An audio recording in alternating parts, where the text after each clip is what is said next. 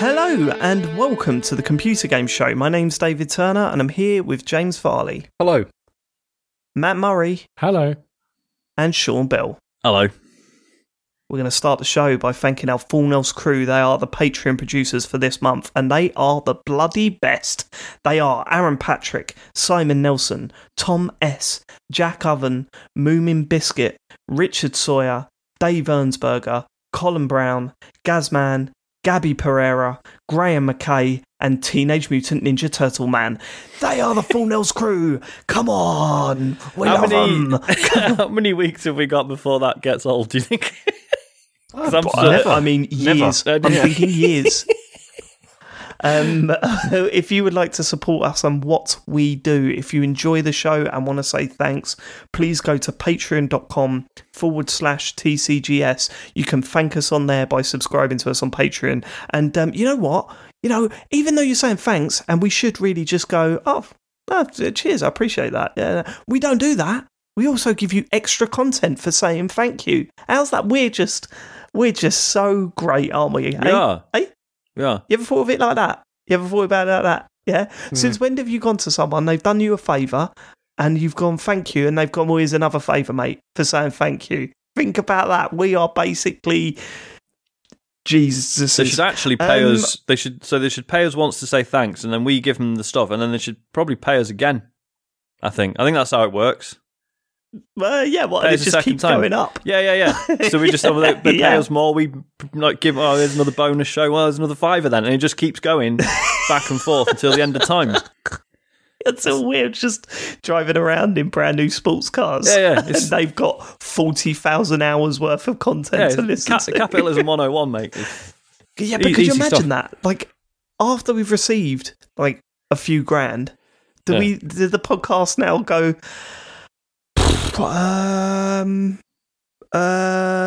What sweets did you like when you were a kid? Have we done that? No, we did that. We did that.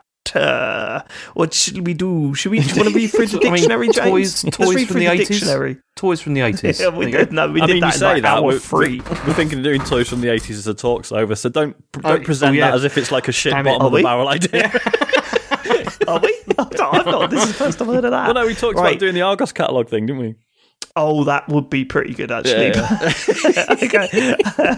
Imagine that. Okay. This month, we're going to be looking through the Argos catalogue. No, that does sound...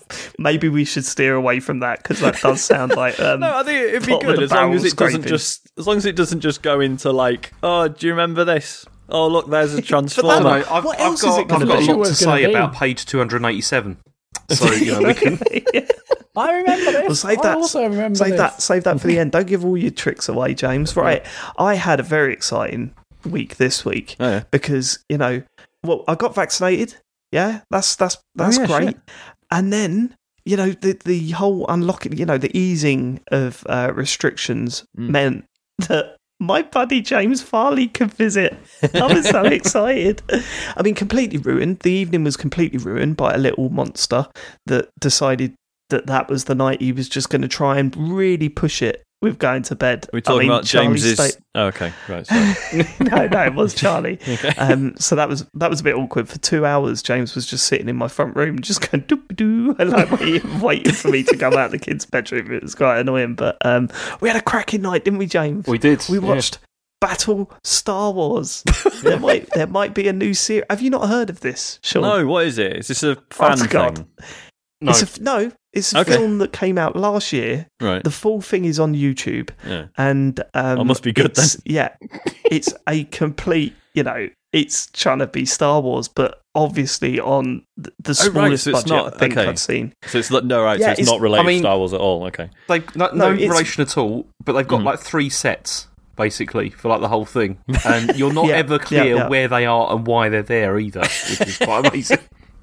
Yeah, and one of the hero characters, what is he walking around with, James? He's walking around with a halo, with what's called an elite sword, like the whole time. They literally just bought an elite sword replica thing, and he's walking around with it. That's his weapon. And it was about what did they call the Empire in it? I can't remember. The Coalition. It was the Coalition versus the Rebels, was it? I can't remember, but and we're sitting there and we're watching it and we're just going. I mean, the acting's terrible. The script is nonsensical. I mean, even more so than Star Wars. And we're sitting there, we're going, oh, do you reckon who made this film? Because these all look like porn star actors, right? like porn actors. I'm pretty sure they're all adult film actors.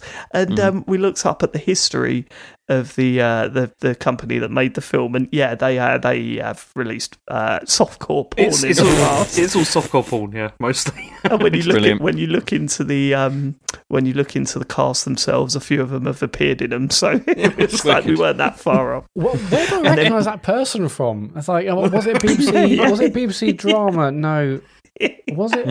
It wasn't. I mean, the acting was absolutely appalling. I'm gonna have to Google it. I'm gonna have to. Oh no! Actually, I don't recognise that person at all. Good. Let's move James on. was like every scene. James was like, I'm kind of half expecting them to. Yeah, I know, James. I know. Same here. But let's just try and forget that. And then what was the other funny thing? What was the guy's name?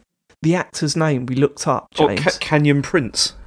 Canyon Prince was one of the actors, right? Mm-hmm. And imagine if I honestly I thought I was going to die. So we looked him up, we Googled him, and we Googled the cast, and Canyon Prince was up there.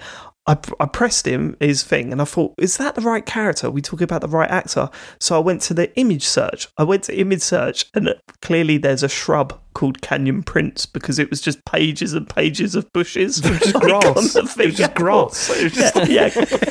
And I said to him, could you imagine being an actor and like being so like unknown that when you click the image search, it's just pictures of grass instead of you. Like it was a very good night. I'm so glad to come over, James. My other bit that I really loved with it was they did this whole bit that was like the Princess Leia thing with like the hologram, which was like they had this like hologram with this woman like talking, and then what they did was they'd shifted the camera angle so that you could see like the characters like standing facing you. But then obviously when they filmed the hologram bit, they hadn't filmed her from behind.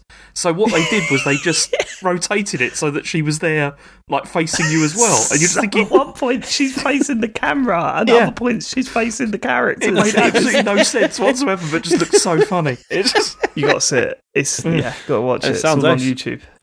Anyway, that's enough about our weekend. Should we get to feedback, Matt?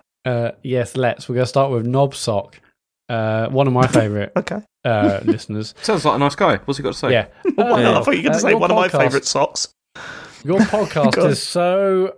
I mean, we'll leave it there. I'm sure that's very positive. Next bit of fit. No, your podcast is so dull. Oh, no. Oh, what? I stopped listening a year ago. He's still contacting us. But that's not true, because we didn't... Yeah. Didn't have a feedback form then. A year ago, haven't listened since day one. I can't believe so many people pay you money for this toss every month.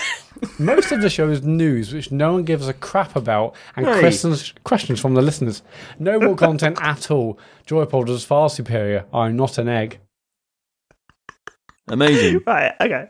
I mean, I would suggest this. Like, I always try and think of the person writing it, right? And let me just give a bit of advice. Yeah, if you don't like something, we don't care, and you don't need to tell us. You could just stop listening, mate. We don't. It's not like we're sitting there going, "Oh, wonder what they think of it." You know, it doesn't bother us at all. Oh, do you not sit there thinking, "What does Knobsock think of this?" You don't do that. No, I'm not. Like, you don't need to tell us that you don't like the show. It's fine. You can just keep that to yourself and go and find another podcast and listen to that, and I'm sure you'd love it and have a great time. You don't need to hear this. You don't need to tell us. It's fine. We're not going to change anything. Yes, it's a dull show, but it's not. Guilty. We don't care about that. But it's our dull show. It's fine. Yeah. Some people like that about it. All right. Knobsock's definitely listening. Yeah. I still think, can't we do like James's hate seller? You know, let's do some. Bring back some of the classics. Bring that back. That's every episode, isn't it? Basically, whatever I'm playing. It's just every day of your waking life, isn't it? It's just pretty much, yeah. It certainly is. Look, Knobsock, I know you're listening to this, and I'm talking to you directly now, right? you don't need to get into contact. Go and listen to someone else. Turn this off. Go and find another podcast. I'm sure there's plenty out there that you enjoy, right? And also, don't pretend that you haven't listened for over a year, because we know you have. We know you have, and we know you're listening now. So, all right? Do you think maybe he stopped listening, right? And then he was like, right, I'm going to set a calendar marker. If I'm still angry about this in 12 months' time, I'm going to fucking tell him. And tell him what I think. Yeah. That's a great idea. Also, what was going on a year ago? That was like the start of the pandemic. So he didn't even cut us some slack. Yeah, Jesus Christ. There's barely anything going out, and these guys are probably going through hell with their families and stuff. That's maybe why it's got a bit dull. Like, did that not cross your mind a year ago? See, I also dispute that, because in the last year we've had the whole Anthem and Stadia saga, and that's been... Actually, you're doing us no favours there, James. You are doing us no favours there, mate. It's a great year for news. You're making it worse, if anything. I mean, James, Knobsock clearly says most of the show is news, so I'm putting it down to you. Hang on a minute. What if James sent this in to then be like, "Oh yeah, we should shorten the news. We should get rid of it." Really, you're absolutely right. I mean, this is what it is. Two stories max, I think, is the thing. Because he didn't do the news on Joypod either, and he said he liked it on Joypod. He liked Joypod. True. Yeah. And Knobsock is an anagram of James Farley. It is. Oh my god, I've cracked it. Fucking hell, James. Got him, James. Damn. Busted. Let's have the next bit of feedback. They love it though, right? This next one loves it, right? Hakon Lingstad. How about Xmas? Surely you pronounce that as Crossmas, not Xmas. Good point. Good point. Ooh. I always forget the origin of Xmas. Wasn't it like a... No, hold on. No, wait, that's not right, because X is a letter. Yeah. Yeah, but it's obviously it's about a pad. What? Yeah, it's the pad stuff. I know, we know, we're aware. Yeah. But the argument was we call it a cross on the PlayStation pad because it's a symbol, not a letter. Yeah. Xmas, the X is a letter. Yeah, it's not a... Is it? I can't remember what the origin of Xmas is. Isn't it people what else is it going to be? You write it. People not wanting to say Christ for whatever reason. No, that's not the... it might be something like that. Because I think it is, you know. Yeah. Well, you wouldn't say Crossmas then, would you? Because that sounds like maybe I will now. Yeah, because that makes it like, no, we don't want anything Christian in Christmas. Let's call it Crossmas. Yeah, it sounds like a good idea. I can't think of why that would be weird. Do you know what I mean? Okay, yeah. I'm So Xmas originated as a handwriting abbreviation for the typical pronunciation Christmas. The X comes from the Greek letter chi or chi, which is the first letter of the Greek word Christos, which became Christ in English. So there you go.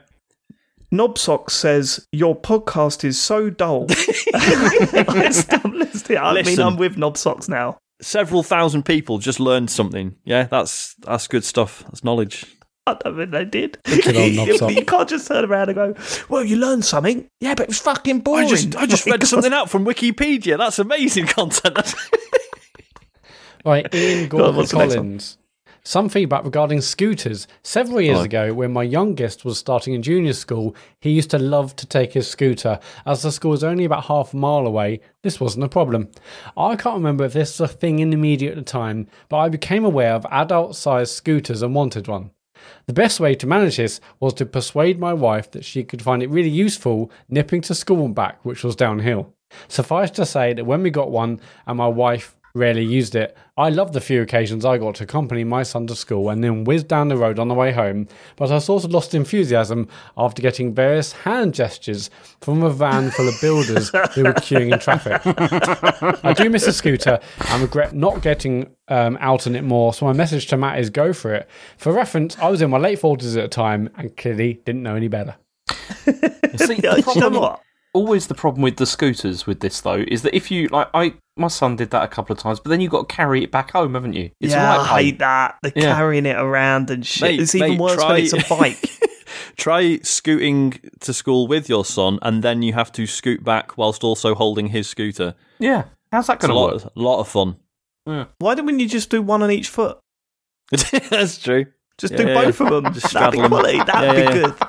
That goes from, oh look, there's a middle-aged man on a scooter to look at that dude. Yeah, like that cool instantly that'd changes be fine if the way back was downhill. And that'd be quite funny because I'd imagine you'd come off. You just, or if there's like a downhill and then directly like next there's an uphill, so you're just like going slowly and then rotating back and forth. Well, if you take a kite with you, send that up, and then yes, like if the wind is in the right direction, sure. If it's not, you're fucked. It'll be fine.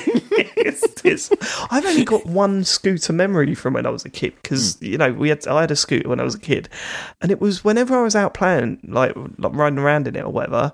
There was an old dude sitting in his front garden down like one of the local roads. Whenever he saw me in it, he'd say the same thing: "You'll end up with one leg shorter than the other." And my first response was, "Yeah."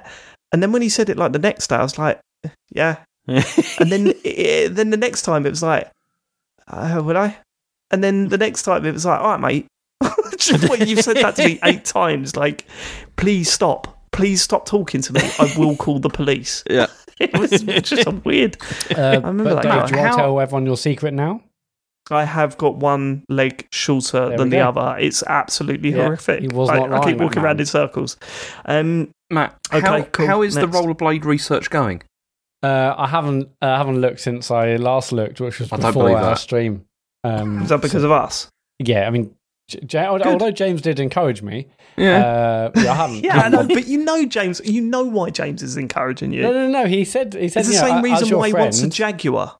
Like, you know what I mean? He loves that stuff. He can't wait to laugh at you about it. Don't fall into his trap, Matt. You're better than that.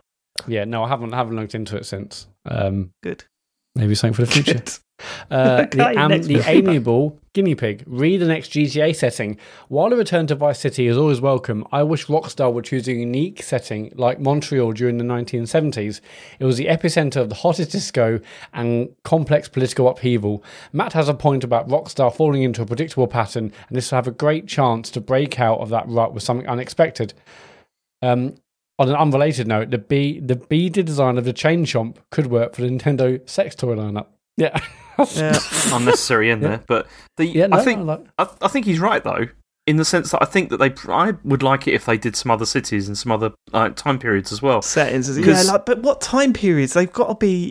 There's not many. Like, could you imagine Croydon in the early 2000s, and it's just UK garage and shit clothes. No, but if you think about the US, you've got like a whole 100 years of like really interesting history there you could dig into. Well, they've done 2 games set 100 years ago, haven't they? Well, exactly. That's what I'm saying. Like you've had like Red Dead, which was from that era. You could have like 1950s America. It's all sorts of stuff you could do with this. It'd be fascinating. What would you do in 1950s? No, I mean later on you could do like civil rights era and stuff like that. That could be really interesting because because or if you did like what was it did? Sorry. Mafia 2 or 3 or whatever. The Mafia games did the 50s, didn't they? On the 40s or some shit? I can't remember. Sorry, let's move on. I was trying to make a point, and then I realised I didn't have time. So if you did like the same time period as like Red Dead Redemption, but in New York or something, would be really interesting because it's like same time period, but just like a completely different life. Yeah. There's tons. Okay. There's absolutely tons. I'm not very excited about them going back to like Vice City and doing that again because it just feels like we've done that so many times. But then also like other games always pick up on the 80s stuff. There's so many time periods like 1951, 1952. You got 1953 and 4. You got 1955. They should do the early 1900s New York thing, but the quote unquote satire is just all exactly the same. So you're walking around and there's still like a bar called Jizzy Jim's and stuff. And it's just all you've got like the whole Cold War period that you could play with that, which could be absolutely James, fascinating. You know history. Well done, you. Is this what you try to? This is such a weird flex. Trying to do something interesting. Yeah. Just make it something a bit interesting rather than just always the same stuff. I don't know.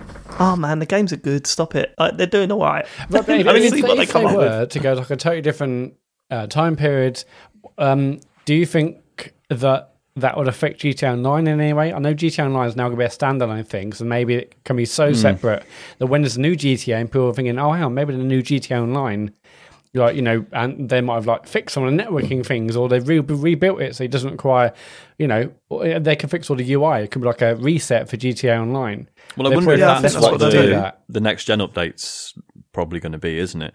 I think because this is all off. I'm assuming off of the back of the announcement that they're doing the next gen at the end of the year, right? Yeah. And that sort of made me think, well, actually, then they're not going to announce the next GTA before that launches, are they?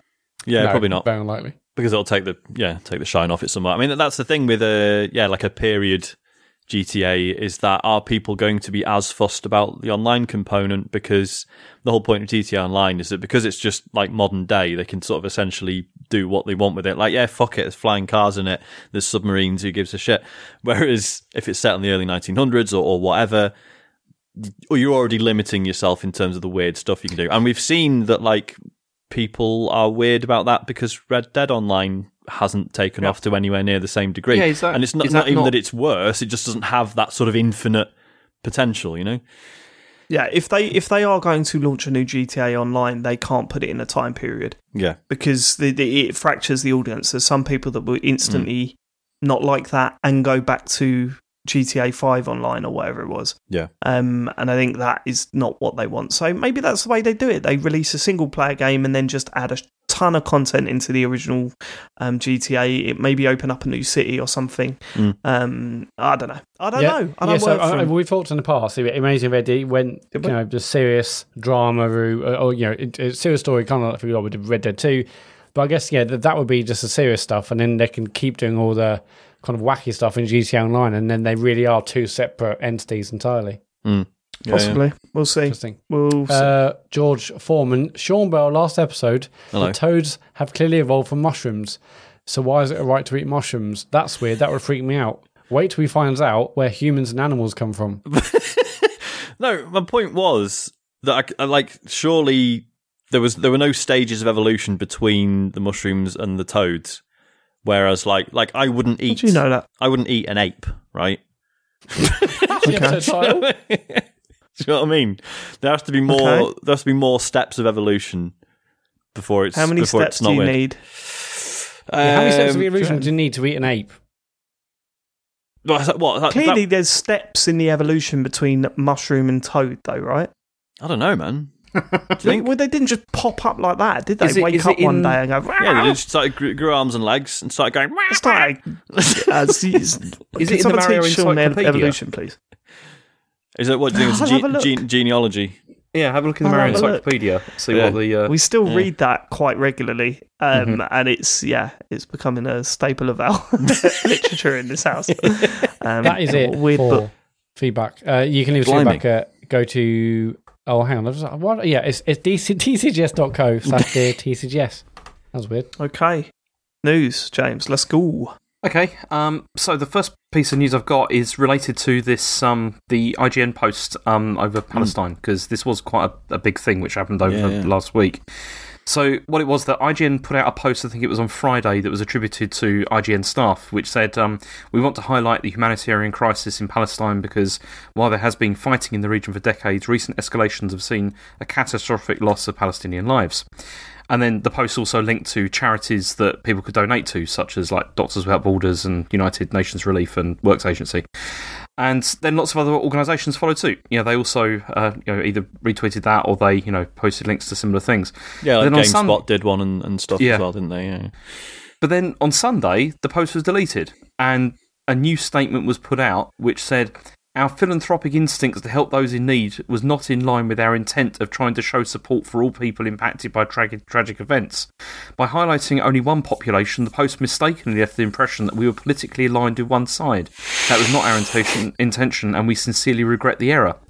But then, obviously, I mean, a lot of IGN staff were not happy about this retraction because apparently it was done without any consultation at all and just happened.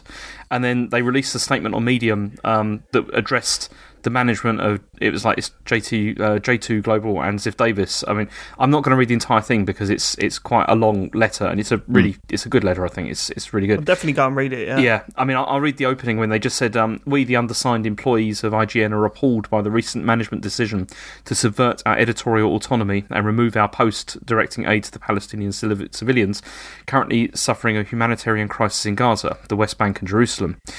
And then the letter asks for like an all-hands meeting with the management to discuss the issue, and they also said they would work with management to like republish the piece. But I mean, as far as I'm aware now, there's been no further developments with this now, have there? No, I haven't heard anything since. Yeah. No, me neither. I think what hits you the most, for me, it was two things, right? The first being that it's a personality-driven website, right? Am I wrong in saying that? They put their staff in front of cameras. It's personality driven, and to then try and take that away when those personalities try to express themselves in that way, I think is a bit like you can't.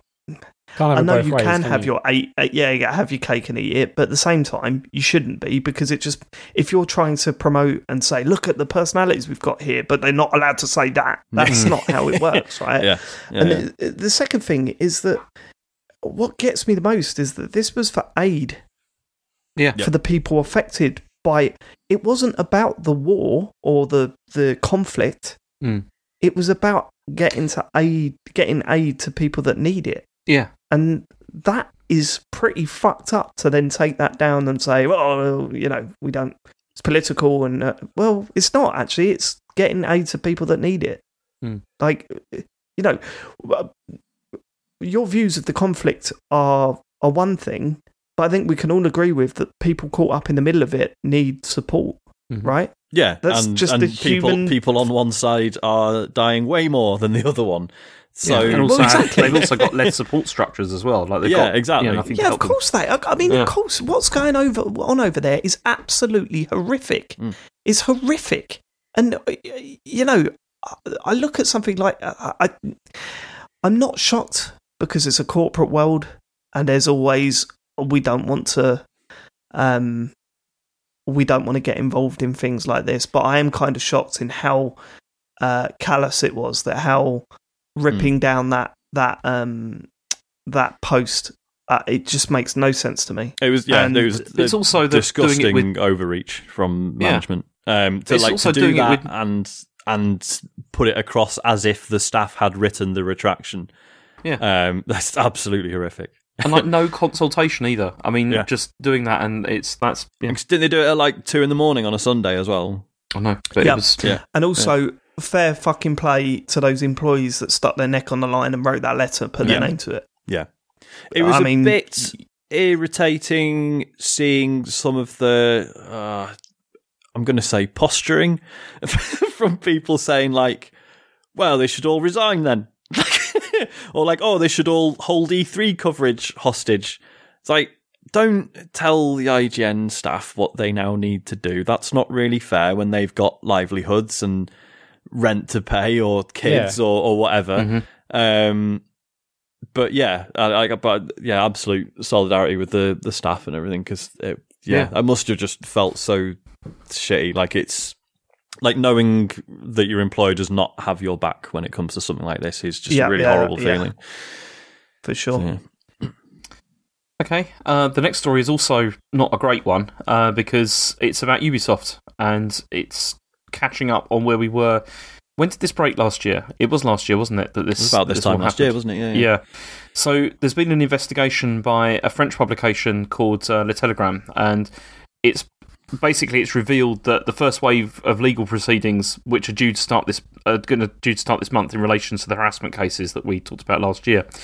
And, I mean, according to this investigation, they said that Ubisoft has attempted to make changes, but the impact of these changes has been very minimal, like, so far. And apparently there is a new director of HR and a new VP of Global Diversity and Inclusion, but an elected representative from Ubisoft's Social and Economic Committee said that they don't expect anything to come out of these appointments, as the HR staff who covered the harassment issues are still in position, like they haven't been moved at all.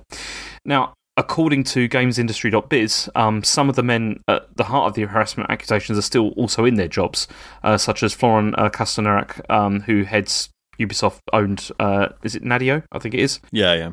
Yeah, and he was accused of harassment by like dozens of employees or so, and a union representative said that management is protecting him. That's still going on, and I mean, according to Le Telegram in Canada, they just said nothing has changed since the appointment of it's Christophe Derens, who is Yves Guillemot's cousin. In July, he was appointed in July 2020. Brilliant. And apparently, there's been more new harassment cases as well that have been reported since, according to Games Industry Biz, and they were sidelined in December 2020. I mean, Ubisoft have given out a statement. They've said over a period of several months, Ubisoft has implemented major changes across its organisation, internal processes and procedures in order to guarantee a safe, inclusive, and respectful working environment for all team members.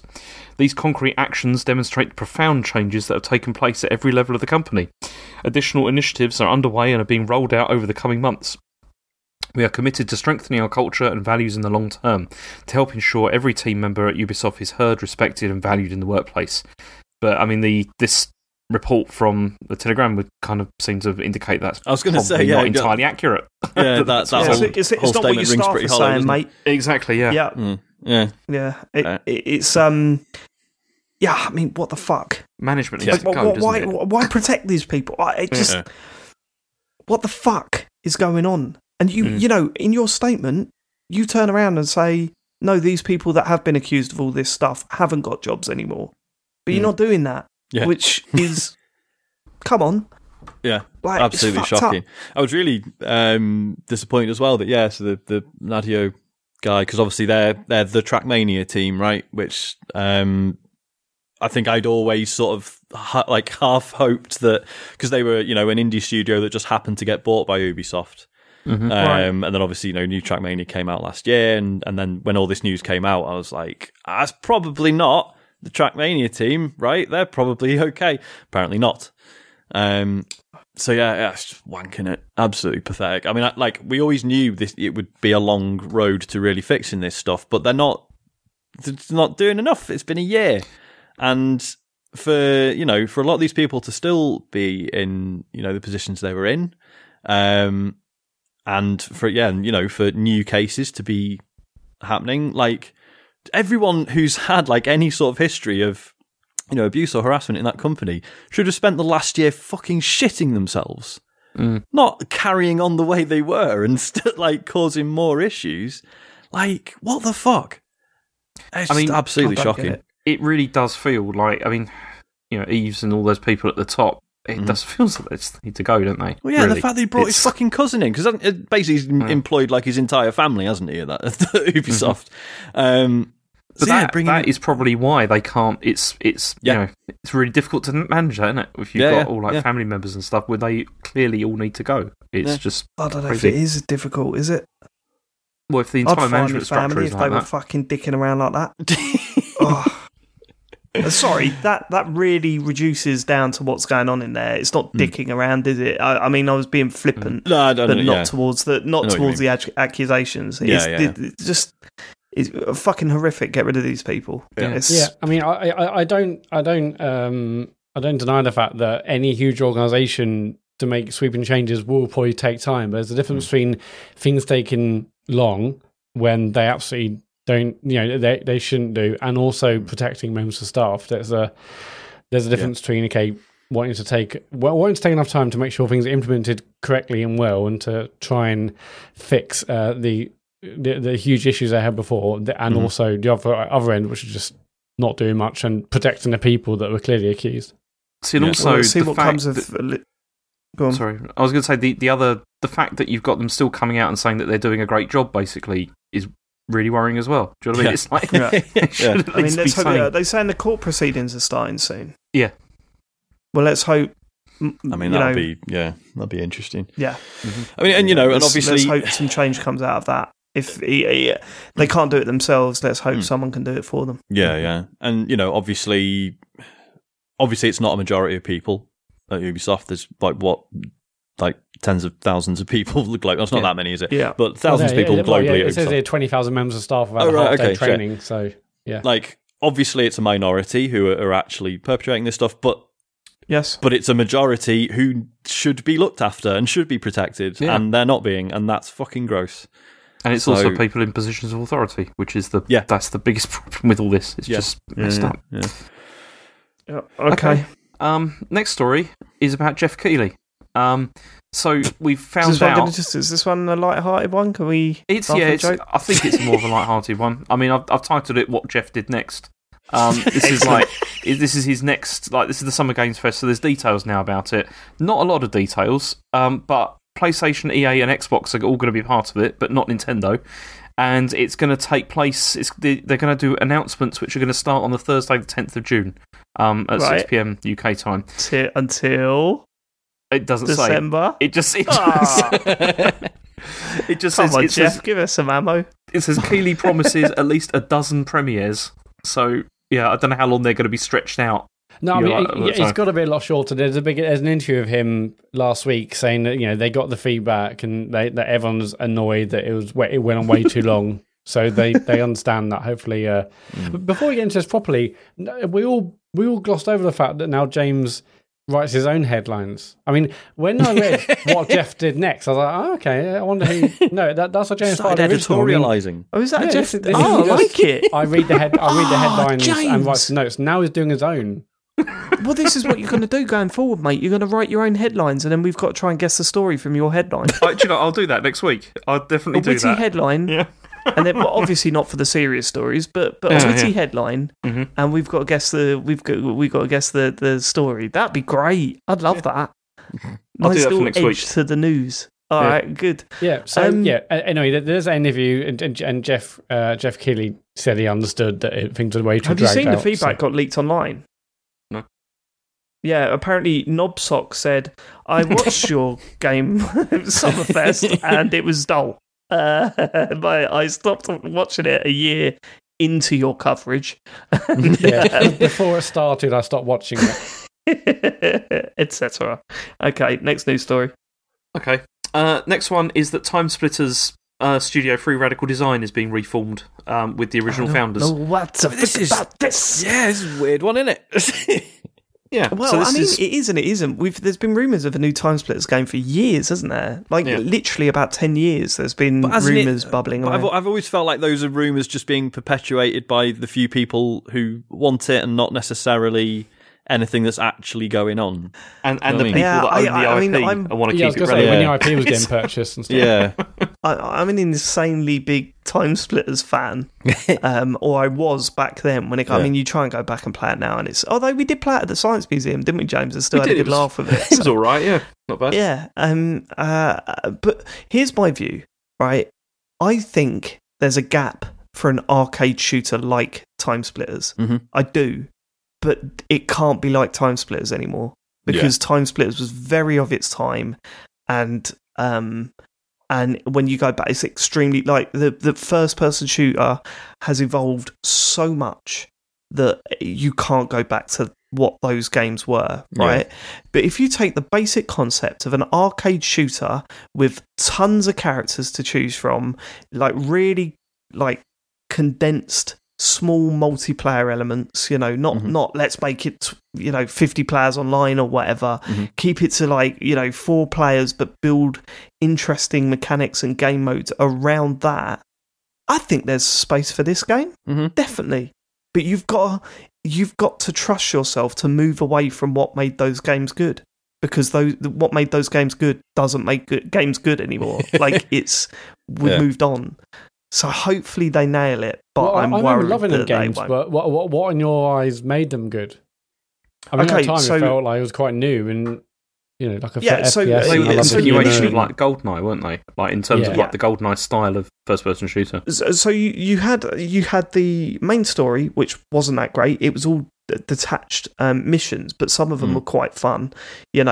Very formulaic, you knew exactly where each enemy was at any point. I don't mind them sticking to that sort of stuff, because it reminds me of the sort of process we went through when we were playing Call of Duty Spec Ops, Matt. That whole, there's 2 guys around there, shoot him, then shoot him. That sort of gameplay style I think could still be interesting. then on top of that, you had the arcade challenges, which is, I think, where they should be focusing. So, there was all these like wacky mini games where you were just shooting up. Like, I remember one where you're standing on top of a dam and loads of like monkeys were being chucked at you, and you had to try and shoot them, and because they were holding bombs or whatever, and if they got close, they blew up. Or something like that. But those sort of challenge modes could be quite good if they're done right. And then also the multiplayer. The multiplayer had loads of different options that you can modify. The level design was great for those multiplayer maps for the time, and it was just really fun to play. It was an arcade shooter that had that element of competition within a small amount of peak players and these tight arenas. I think there's totally space for that, and I'm starting to see more and more games sort of move away from, because with the release of battle royale games, it was all right. How do we do 100 players? Come on, yeah. And I think we're seeing more and more games come out with, actually, this is a 6-player game. This is a 8-player game or whatever. That's why this would be awesome if it was in a kind of like Splatoon. Like in that way, do you know what I mean? Like going back to that, of the idea that you've just got small teams, you've got 4 versus 4 or whatever, in like as you said, short matches, limited maps, that kind of thing. Yeah, I think there's a space for it. Yeah, but we'll see where it goes. I think it's a long way off from even being presented. I could be wrong, but I think it's a while away. The quote. Steve Ellis from the studio, he says, to finally be able to confirm that the studio has been formed and that we have a plan for the next Time Splitters game is incredible. While we cannot tell you anything more at the moment, we look forward to sharing information in the future. So probably a couple of years down the line, isn't it going to be, I'd imagine? They're after investment, and this is what this sort of announcements are like. Yeah. It's like, we have some money, please. I was the main shock for me was that Dr. David Doak's back for it. Yeah. Because his name is attached. To the project. I mean, it's like, when you're producing something like this, or if you're going to start developing something like this, you're like, well, we need to announce that the original team involved, but there's quite a lot of them, and none of them are doing video games anymore. Well, this is it, because I believe, some money. I mean, anecdotally, after the experience of making and releasing Haze, like, he just left the industry. Like, he was not making games anymore. So, I don't know. Like, I mean, obviously, I hope that, this is him, like, he's ready to do something cool again, and that, that's really positive. Hopefully. I'm a bit cynical about it. Yeah. But hopefully. It's such a shame what happened to Haze, though, because the concept of that I quite liked. I thought it was a very absolutely. interesting Haze concept. was a smart idea. Like, the whole, basically a commentary on how games sanitize violence in a really interesting way. It's apparently it was absolute bomb to play, which is a shame. But yeah. Okay, next story is that Netflix are going to make the Netflix of games.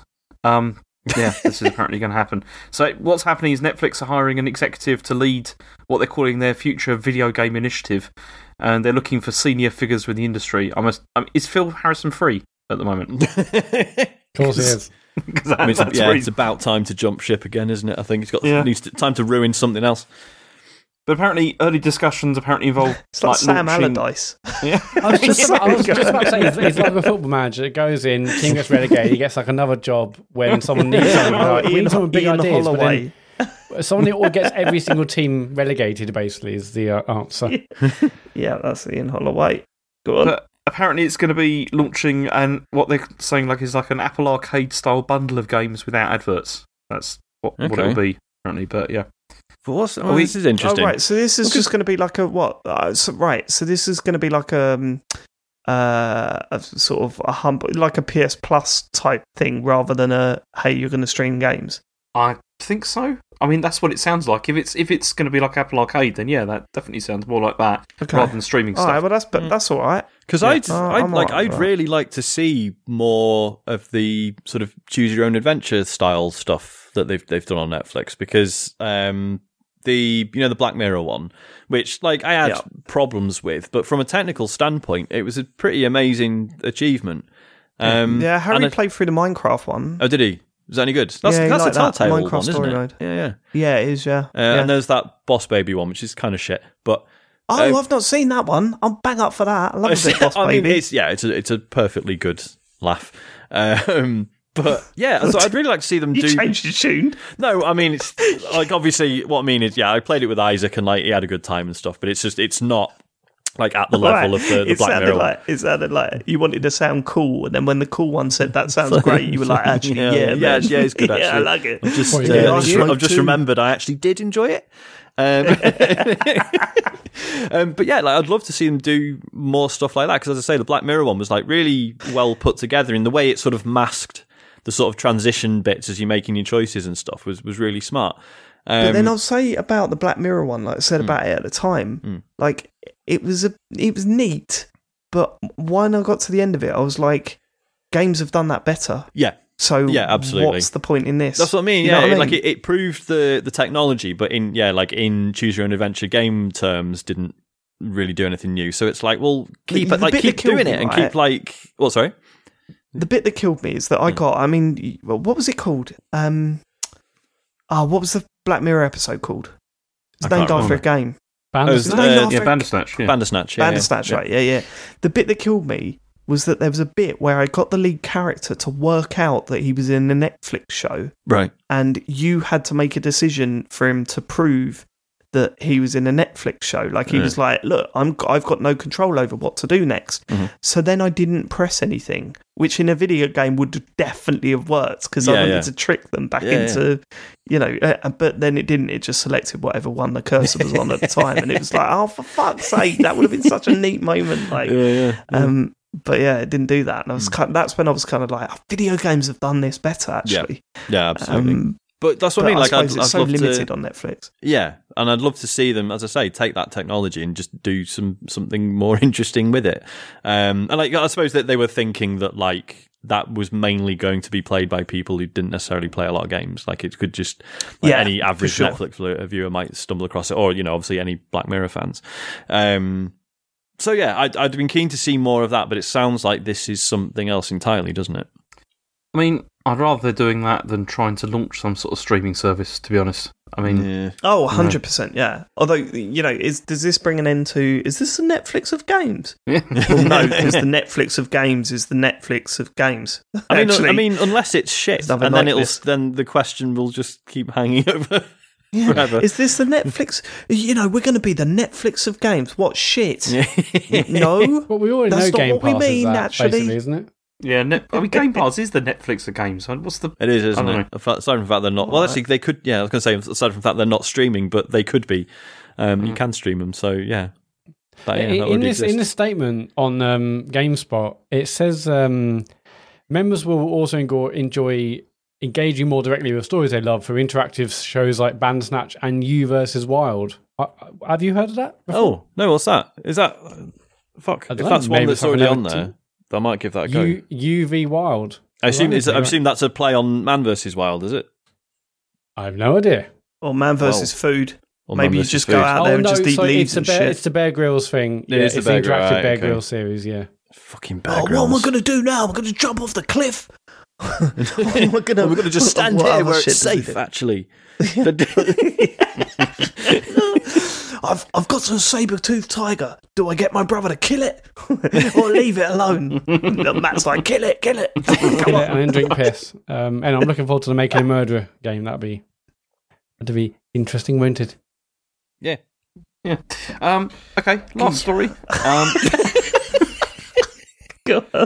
There's a couple of them. So there's You vs. Wild, and then there's Animals on the Loose, a You vs. Wild movie.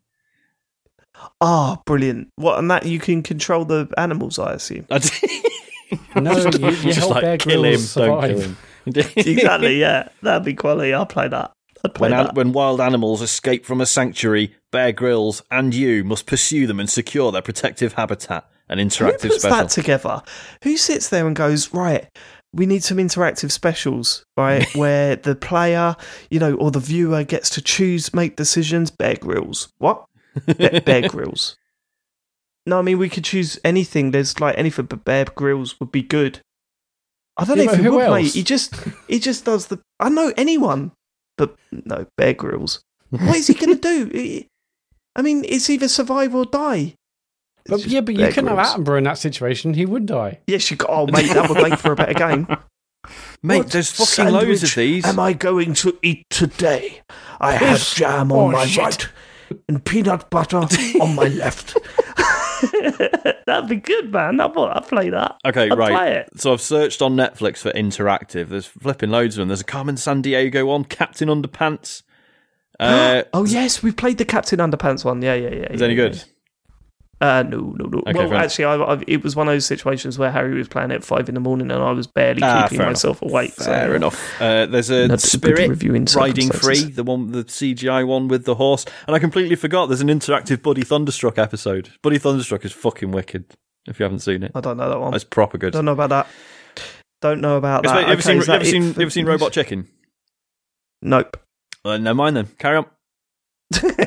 If you listen at home, zero reference point. If you listen at home and heard that and thought, oh well, yeah, I have seen Robot Chicken, I didn't really like it. That's the point.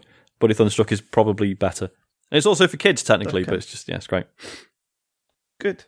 All right, is that it for news, or we got anything else? One last one. So Nintendo has made people angry about something they're going to buy anyway. So what this is? I smell some defence already. Okay, good. No, as in what's going to happen. So what this is that Skyward Sword's coming out like soon, and so it's pretty much they've tarted it up obviously to make it look better. That's one of the things they've done. You sounded like a Nintendo suit then, James. Like you were at a board meeting with Nintendo. What's the feedback like? People are angry about something they're going to buy anyway, guys. You're not winking at Shigeru Miyamoto in the corner and high-fiving people. You know what I mean? Yeah, so they've improved the game, but then one of the things they've done is they've also added this function so that you can sort of teleport between different locations to make it. Because one of the things that people complained about with the game was the fact that you have to the travel time between places takes ages sometimes, and it's really kind of irritating and annoying. So it's okay because they've added this new feature in so that you can go between the overworlds and the surface, and even between dungeons and everything really quickly. The only thing is that to be able to do this, you have to buy a Loftwing amiibo figure, which costs £25. That's bullshit, isn't it? Of course, it costs how much? How much? It's £25 as well. Fucking hell! Oh my god, it's mad, isn't it? That's bullshit, isn't it? That's bad. That is. Of course it is. Yeah. I thought you were going to kick off about that, right? No, James. I thought you were going to kick off about that, and the idea was that they're making it too easy or whatever. And I was thinking, but Nintendo have a track record now of making games a little bit easier or optional things that cut out some of the bullshit in their games because they're aware that younger fans would like to use them. So this is fine, but locked behind a £25 amiibo. Yeah, but what I meant at the beginning about people are going to buy it anyway. They are because it's already sold out everywhere this amiibo. So I know, but people are annoyed obviously, but they're still buying it. I think it's probably fair to say there's enough people in the world that some people are really annoyed about it and other people are buying it. I don't think it's necessarily the same people. James. They're not selling one copy of this. That sounds rough, man. Fucking hell. Yeah. That is fucked. It's not enough that Nintendo or whatever it is. Yeah, it's not enough that people are annoyed that they remaster or do up games and sell them for more than the original was sold. Now they're also £25 on top of that. So, and especially when it's if if it's buy an amiibo and it unlocks something cool or an extra something cosmetic or whatever. But when it's unlocking something that by the sounds of it the game actually really fucking needs, that is appalling. See, and also the thing which is rubbish about this as well is that however annoyed people get about this, Nintendo are not going to change this. It's they're one of those companies where I always feel with Microsoft and other companies, people kick up a big stink and then eventually sometimes they do listen and there are changes made. Nintendo's one of those companies. Microsoft are the worst for that at the moment. Yeah. What's that, mate? Okay, all right, we'll change. Sorry, mate. But with Nintendo, I always just get the impression that they don't care. I absolutely don't care. They absolutely don't. Yeah. They're the computer game show of the video game developing world, aren't they? Any feedback you send in, they don't want to hear it. They just want to crack on doing what they're doing. The game of the year shall be the same every year, I'm afraid. We are like, I know we've said this before, but that phrase that desperate Nintendo is the best Nintendo. We're just fully in the opposite of that now, aren't we? They're doing well. They don't give a fuck. Yeah, I can't wait to see what this new Nintendo Switch is going to look like. I bet it's like barely anything different with it. 400 quid. It's the same one, slightly better battery, Bluetooth audio, 600 quid. Yeah, same screen. Even. Well, it's exactly the same. It's just that they actually we made the bezels bigger. Bigger bezels and no audio at all. If you want to use Bluetooth, you have to use an amiibo to like enable it each time. Yeah, a special £600 amiibo. The one. Yeah, ridiculous. Weird, but yeah, weird. Like, I mean, I don't know. They could charge 50 quid and people will still buy it. Nothing's going to really stop. We should actually be grateful that they're charging a mere £25 because they could get away with it. Because most amiibos are not that amount of money. They're usually like 12-15 quid, and it's like this one inexplicably is Oh, and can you imagine what these are going to go for on fucking eBay? Quite a lot. Jesus, £24. Yeah, 26. They'll just keep producing. I don't fuck that noise. Yep. So hopefully that Are changes. you guys getting the game? Because I've seen there's been some deals recently. I think Shop 2 or someone had it for 40 quid. I am getting it because I didn't play it. So I'm getting it because I've never played it. It's the only one I've never played, and it sounds like there might be a good reason for Matt. that, though. Yeah, Matt. Let me ask you this: what 3D Zelda games have you played in your time? 6. Six. Hang on, no, I was just that was a really good Zelda one. 6. Zelda 6. Yeah. So it was a good one. Ocarina, a little bit of Majora's Mask, not much. The Waggle one that launched on Wii, which I didn't get on with. Not this, which was Twilight Princess. Oh, right, okay. I was going to say, I'm pretty sure that's this one. No, Twilight Princess, I played it, I was just, no, not for me. Didn't play this one, and then, what's there since Breath of the Wild? Was there something between... Matt, you're going to hate this. Yeah, don't buy this one. You're going to hate it. Well, I want to give it a go. You didn't play Wind Waker? I played a little bit, but I didn't finish it, no. Well, I mean, this is worse. Probably my favourite of the 3D ones other than Ocarina of Time, although admittedly I never played Majora's Mask. So Majora's Mask is excellent. I've heard it's good. Obviously, everyone raves about it, but... I loved Ocarina of Time. I don't think I liked any other 3D Zelda game that I played since then. Right. Apart from Breath of the Wild, obviously. So when this came out, did this not do great in reviews or what? No, it did well in reviews. I mean, every Zelda game pretty much does well in reviews. They always do well in reviews. The standard Zelda, 10s out of 10s and 95% or whatever they were at the time. I think what it is it's the that's first... the difference, though, is it? That sums it up. Do you remember how cynical I was about Breath of the Wild and how uninterested? Like when we went and played that Switch in the preview event, there was a big Breath of the Wild. I can't believe if it's a demo or a video or something. I think it was an actual playable demo, right? I can't remember. You guys were like, "I'm going straight to Breath of the Wild," and I'm like, it was. I'm there was not like playing that. I've got a little fire area or something. I think it was in the that you got to go through. It wasn't. Yeah, I was like, I've got no interest in that game. And then when the reviews come out, and it was like 10s, and you were like, Dave, see? And I was like, nope, this happens every fucking time. And it wasn't until the game came out and the public were like, no, seriously, mate, this is mental. I was like, that's when I started going, okay, I need to play this game. But the amount of times I've seen a Zelda review and gone, oh my god, it's going to be good again. And then I play it and I'm like, no, it isn't. I mean, the main complaint I've ever heard about this one is that it takes a very, very long time to get going. Like, it's like the first 10 hours or whatever are really slow and not unless you've got 25 quid, mate. Be zipping around that place like nobody's business. Don't worry about that. Don't worry about that. There's going to have to be two different speedrunning. There's going to have to be two different speedrunning categories with and without the fucking amiibo. Although I say that in jest, Matt, I would like to hear what you think of it. So if you're thinking about buying it, pick it up. I mean, it's a while away. It's like July sometime. It's 2 months. It's a fair while. So I'm definitely interested in seeing what it's like. Because I haven't played it. So hell yeah. Okay. All right. That's it. I've got no more news. Good. No more news. get to what you've been playing. I'm going to start with James this week. Okay. What do you want to hear about first? Because I've got Famicom Detective Club and I've got Resident Evil Village. Well, what do you think? First of all, I'm looking at the list of games in front of me, and neither of you are talking about... Oh, because you haven't completed it, have you? It Takes Two. No, we haven't. No, you didn't finish it because no. James got absolutely slaughtered on the stream, and then. Do you want to explain what happened quickly? Well, no, it wasn't just because of that. There was connection problems. That was not my fault. Okay. But you weren't interested in fixing those technical problems. Connection issues between your brain and your fingers. Right, can I say something? This does spoil something in the game, not something that you haven't seen, right? But I was incredibly frustrated. Now, if you've not played It Takes Two and you fancy playing it and you don't want to know anything, then please fast forward a couple of minutes. But I've got to mention this to Sean, and I know you're going to play this, Sean. And sorry to spoil this a little bit for you, but you'll be fine. You live. There's a bit in the last area that these guys did, and I was watching them on stream, and it was so frustrating. And I think I can give James a pass because I don't think he knew where he was. But right, so let me explain. You get to a bit where you find 4 or 5 panels with various different buttons on them, right?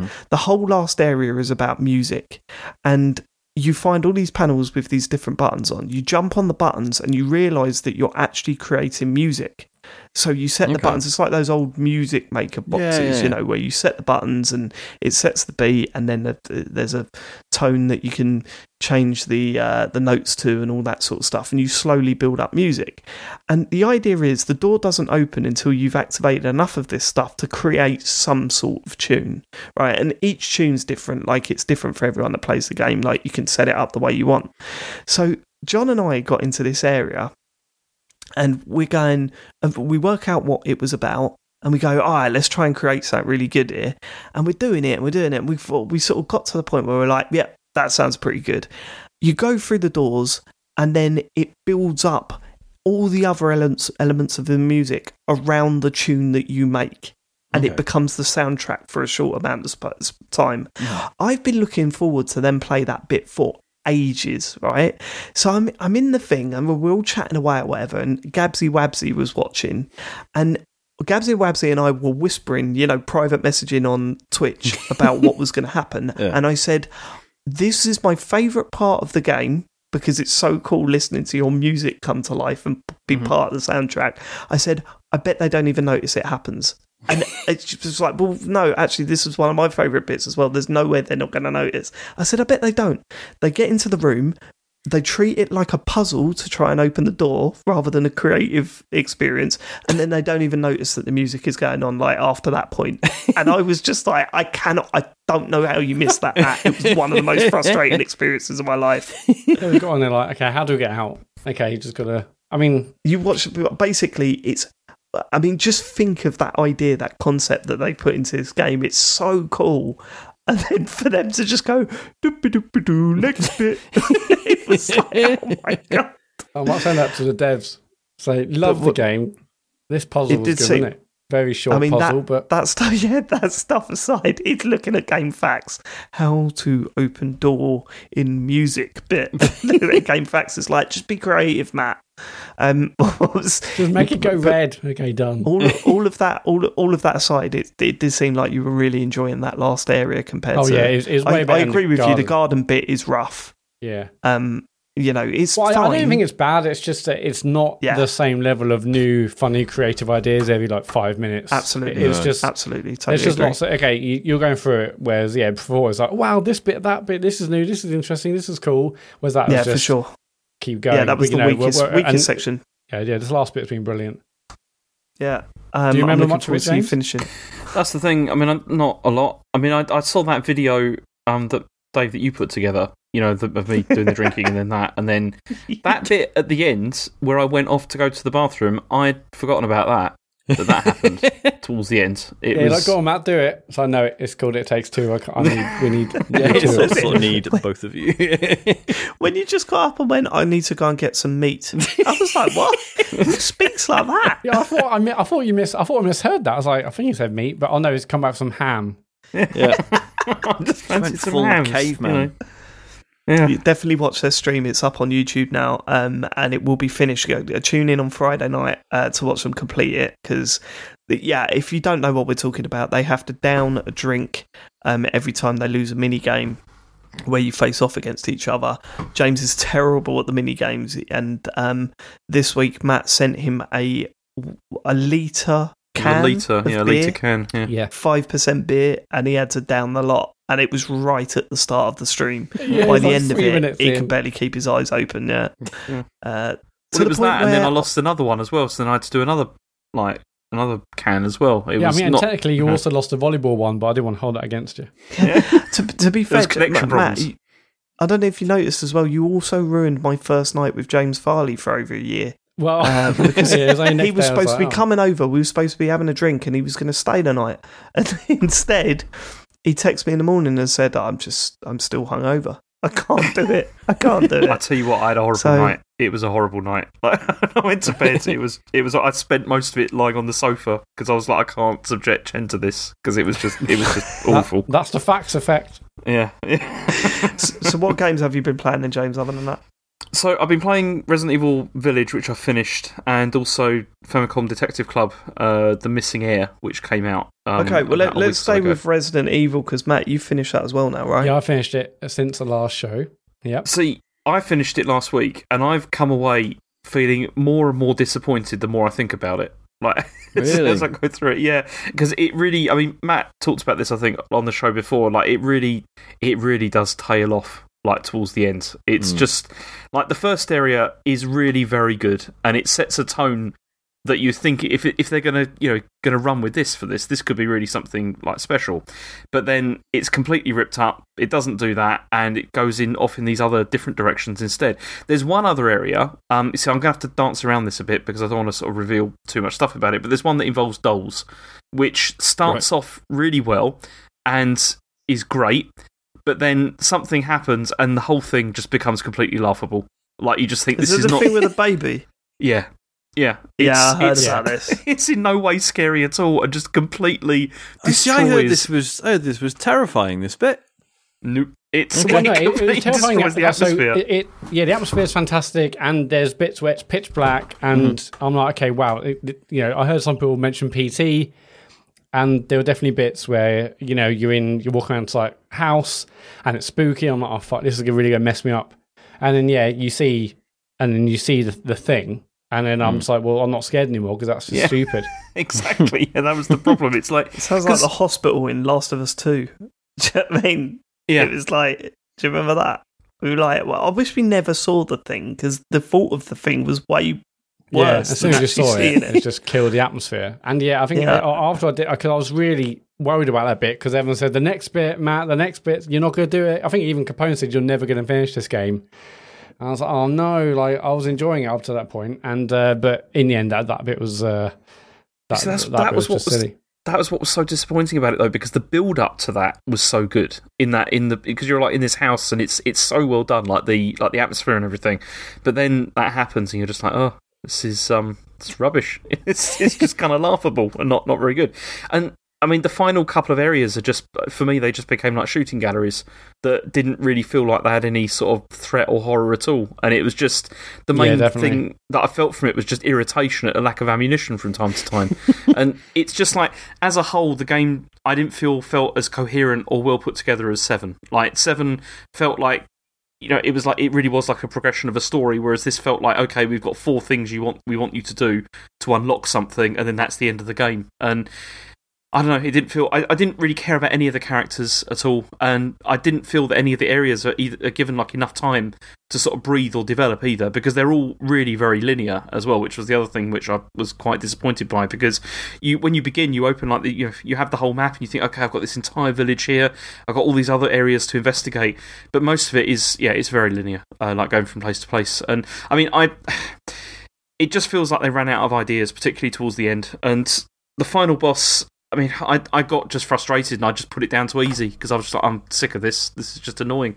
And, beat it and felt I've not achieved anything. And I don't know. I just, as I said, I just came away just feeling more and more disappointed as the week's gone on. Really, I would say they had too many ideas. You said they had not enough ideas. I think they had too many, and they tried to squeeze them in and trying to find a way that would make that work. I mean, all the various areas are like different types of horror or different types of kind of area. And I was like, and in many other games, we were like, oh, wasn't this cool? Like it doesn't outstay its welcome. You go to a new area, you see like a new different style of horror or whatever you want to call it. Isn't that cool that they just give you little bits and then move on to the next part of the game? That's what we've commented and celebrated about games for so long. But it doesn't work with this, though, does it?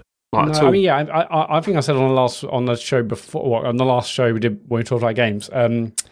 Because we didn't last week. I felt like that first bit was so good, and the bit we're talking about is Castle Dimitrescu with with the tall lady, and maybe Capcom just stumbled upon that with everyone being thirsty over the tall woman, and she maybe unwittingly became the star of this game, even though they may not have really fully anticipated that. But if the whole game's set inside that castle with Dimitrescu and the other people in that, it felt very much like the Spencer mansion from the first one. It looked beautiful. It was really atmospheric, and I love that. But then, when you go to the other sections, it's just a bit like, I don't know. I mean, I was happy in a way because I couldn't I didn't even entertain the idea of playing 7, and even though I finished 8 and would kind of want to play a bit more Resident Evil, there's no chance we're doing 7. It's just, there's no chance. So for me, better because I can actually get through it. And there were still some bits that kind of, that made me afraid. I mean, there's a little bit of chasing here and there, which I wasn't a fan of. And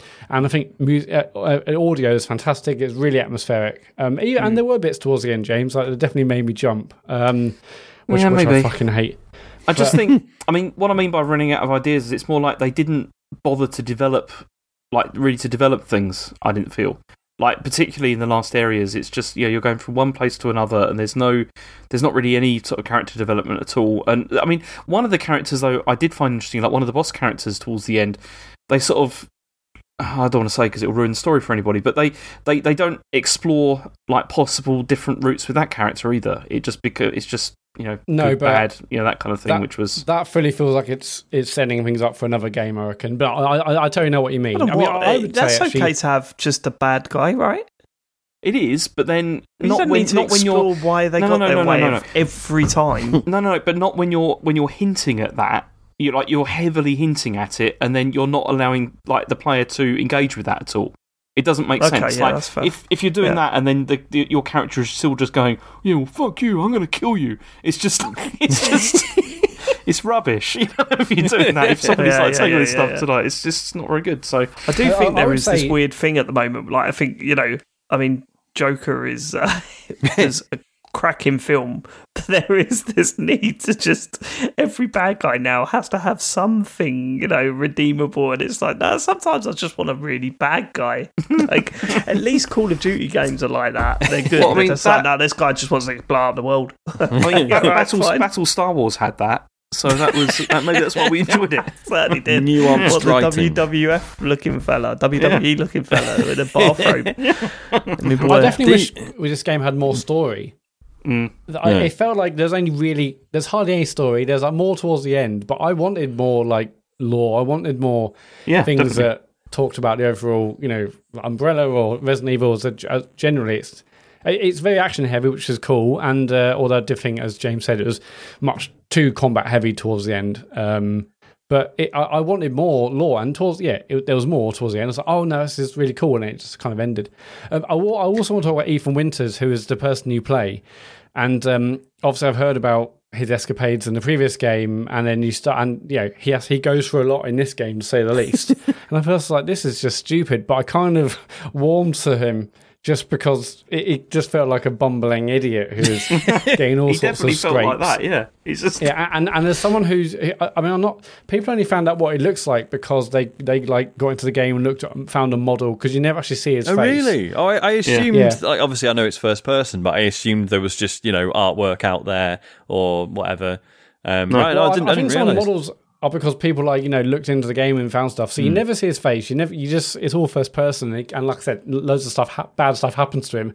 But by the end, I liked him for that. It was just, I was a fan of him as nondescript and as generic as Ethan Winters, seems to be. I quite liked him. But no, I enjoyed the game, but I can also totally see all the things that James says. It didn't feel that coherent, but it was good for me because I actually got to go through it. But I'm very interested to see where they go next.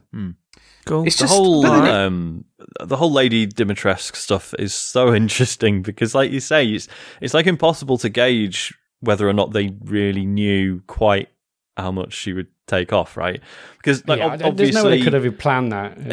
Obviously, the way she looks, and obviously vampires have previous for being, people lusting after them or whatever. That's a thing in the genre, but the fact that her appearance in the game is relatively brief, it's not like she's the main villain, is it? Which I think everyone sort of assumed she would be. It's just really interesting. If they'd known how people would react, do you think they'd have completely sort of changed the pacing and made her a more sort of recurring element? Question: did they do another game with her? Maybe. Well, I imagine she doesn't make it to the end of the game. I don't know. No, I know, but there's such things as prequels. True. I mean, yeah. Plus, obviously, supernatural, so they can do whatever they want, really, can't they? Yeah, I guess they could, but who knows? Maybe Resident Evil 9 No, the question was, do they? I'm saying Come no. on, Matt. Put your money on the table. No, Matt says no. It's probably going to happen then, isn't it? Okay, cool. Resident Evil. Yeah, it's all right. Not great. Good. Resident Evil 8 out of 10. Yeah, I wasn't, after a summary at the end there, I wasn't going, Resident Evil, quickly summarise. I was saying, Resident Evil, that's done. Let's move on. Yeah. Okay, so the other thing I played is the Famicom Detective Club. One of the games. What is this? Okay. I've heard this so many times, but I don't even know what it is. So what it is this is a game that came out in the 1980s on the Famicom in Japan, on the NES, but it was never translated into English and released.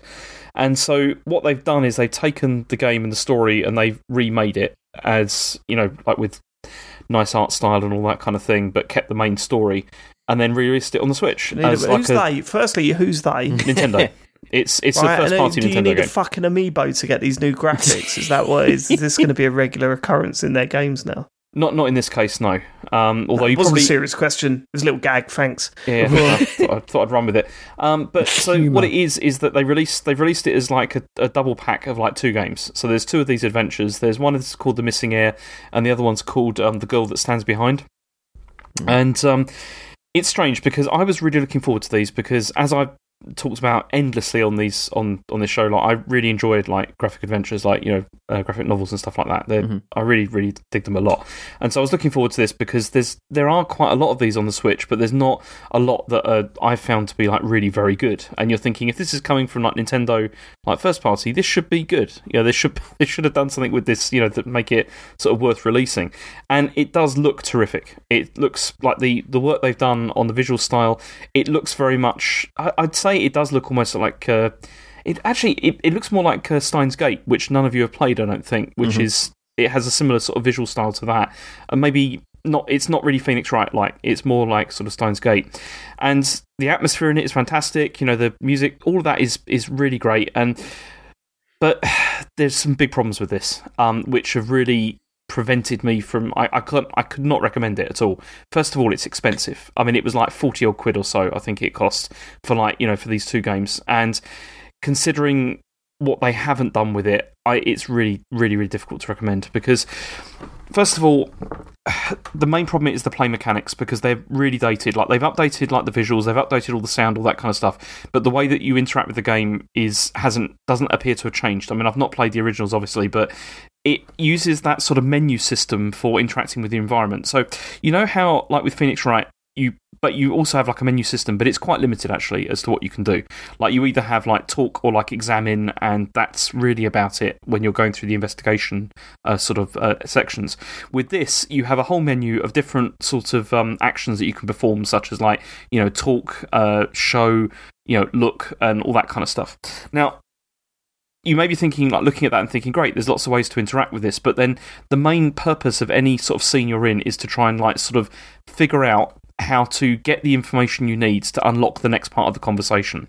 And the trouble is when you've got so many options there, like so many options to like explore, it means that it sometimes becomes completely trial and error to figure out what you need to do to move the scene on, which is incredibly frustrating. So sometimes if you need to, like, to trigger like the next part in a conversation, it's not clear that you need to like talk with somebody like 3 times about the same subject so that then they reveal more information as it goes along. And so if you've got maybe, say, 6 or 7 things to talk about with a single person, it can take ages to go through that, and you don't know if there's still like an avenue you can go down for any of those, which is incredibly frustrating. And because it only occasionally highlights new information, but then sometimes even when it does highlight new information, that's not actually what you need to choose. You need to choose something else that you are not aware of. And so it just becomes trial and error of just going through to try and figure out how to unlock, you know, like just by clicking on everything in the scene to see if maybe you've missed something. And it's super frustrating, like really, really frustrating. I mean, I got up to chapter 4 and I was just sitting there thinking, this is just irritating. Like I'm enjoying the dialogue here, but I'm not enjoying how I'm moving ahead in this. It's just driving me crazy. And then, I mean, I played it a bit more over the weekends, and I'm now, I think, chapter 8, and again, it's just such a miss. It's like I don't understand why they couldn't have just simplified like the interaction system to give you like much clearer visual cues as to where you should be looking and what you should be looking for. Because going through these exhaustive lists is just not fun. It's just irritating. It's just incredibly irritating. Do you think they're like, oh no, this is what games were like back then, and we need some sort of nostalgic feeling to these adventure-style games? It might be that. Do you know, that's the only thing that makes, like, you could. I mean, that's the wrong thought to have. Like, definitely. I think it's the only thing that makes me understand these decisions. It could be that. The other reason could be because if you streamlined it significantly, the game would be much shorter. Like it would be very short to go through. Because this is a game that it doesn't have puzzles. Like not really. There's no sort of puzzles to solve. The only puzzle is basically how can I get to the next line of dialogue. And so that's if you're pointing people towards where to go, this would be over very quickly, and there'd be not really so much point. I mean, I understand why they did this in the past, because the whole idea was that you were supposed to sort of figure out and piece together how to get to the next line of dialogue, and that was part of the fun, in inverted commas.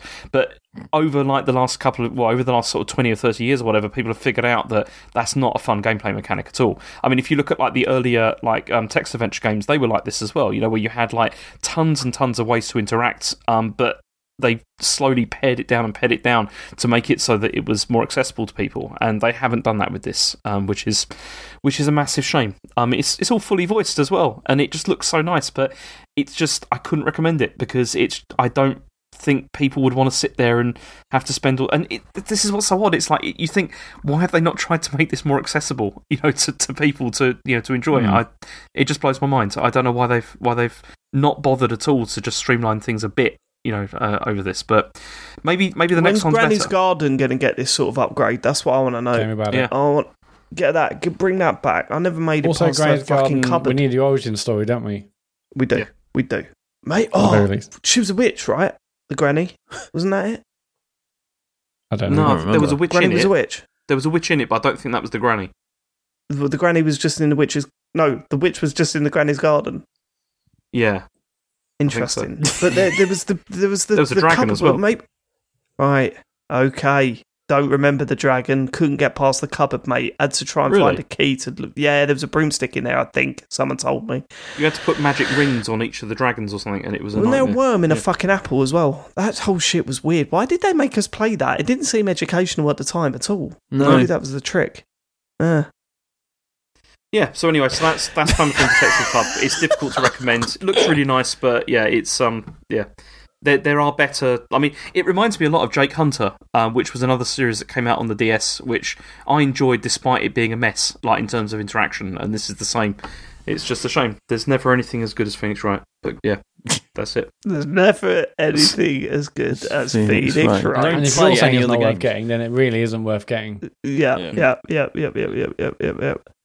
Can I talk about Knockout City? Go on, please do. A game I've been excited about actually since playing the beta. This was the dodgeball game released by EA in a similar sort of. I mean, you can make so many comparisons to that Rocket Arena game that they brought out that it's unbelievable. But this is another strange stab at trying to do something from EA.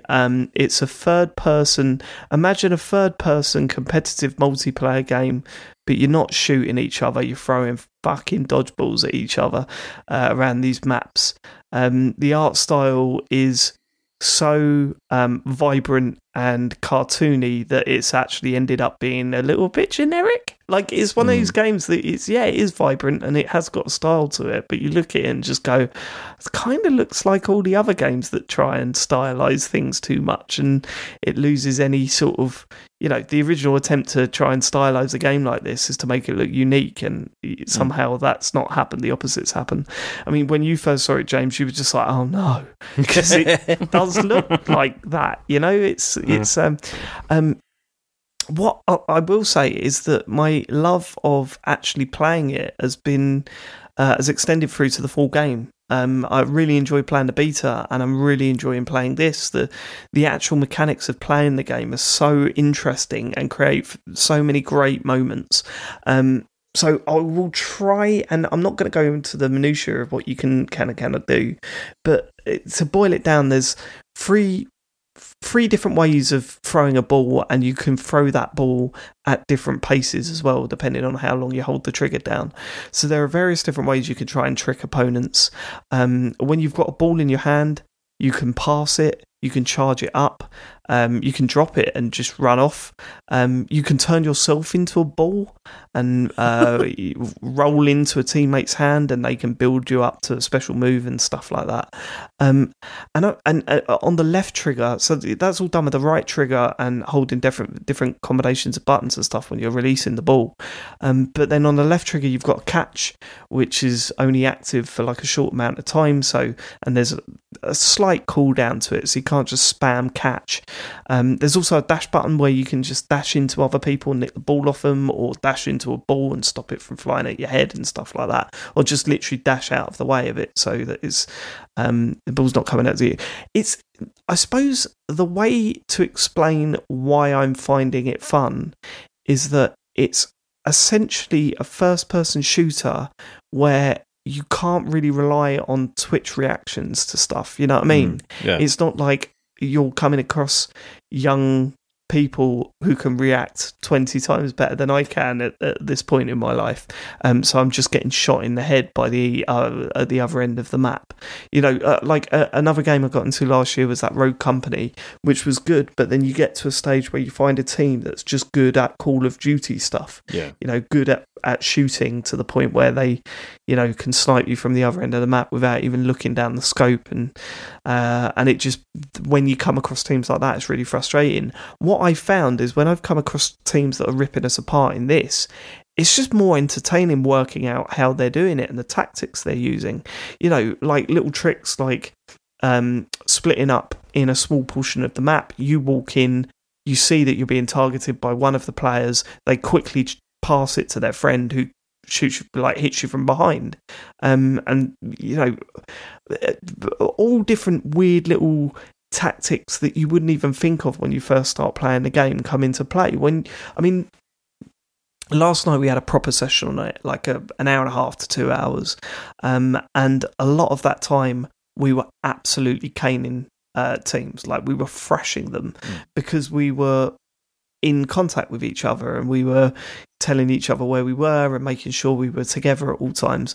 But then we came across a couple of teams that had clearly gone to that next level of knowing what to do, and the idea of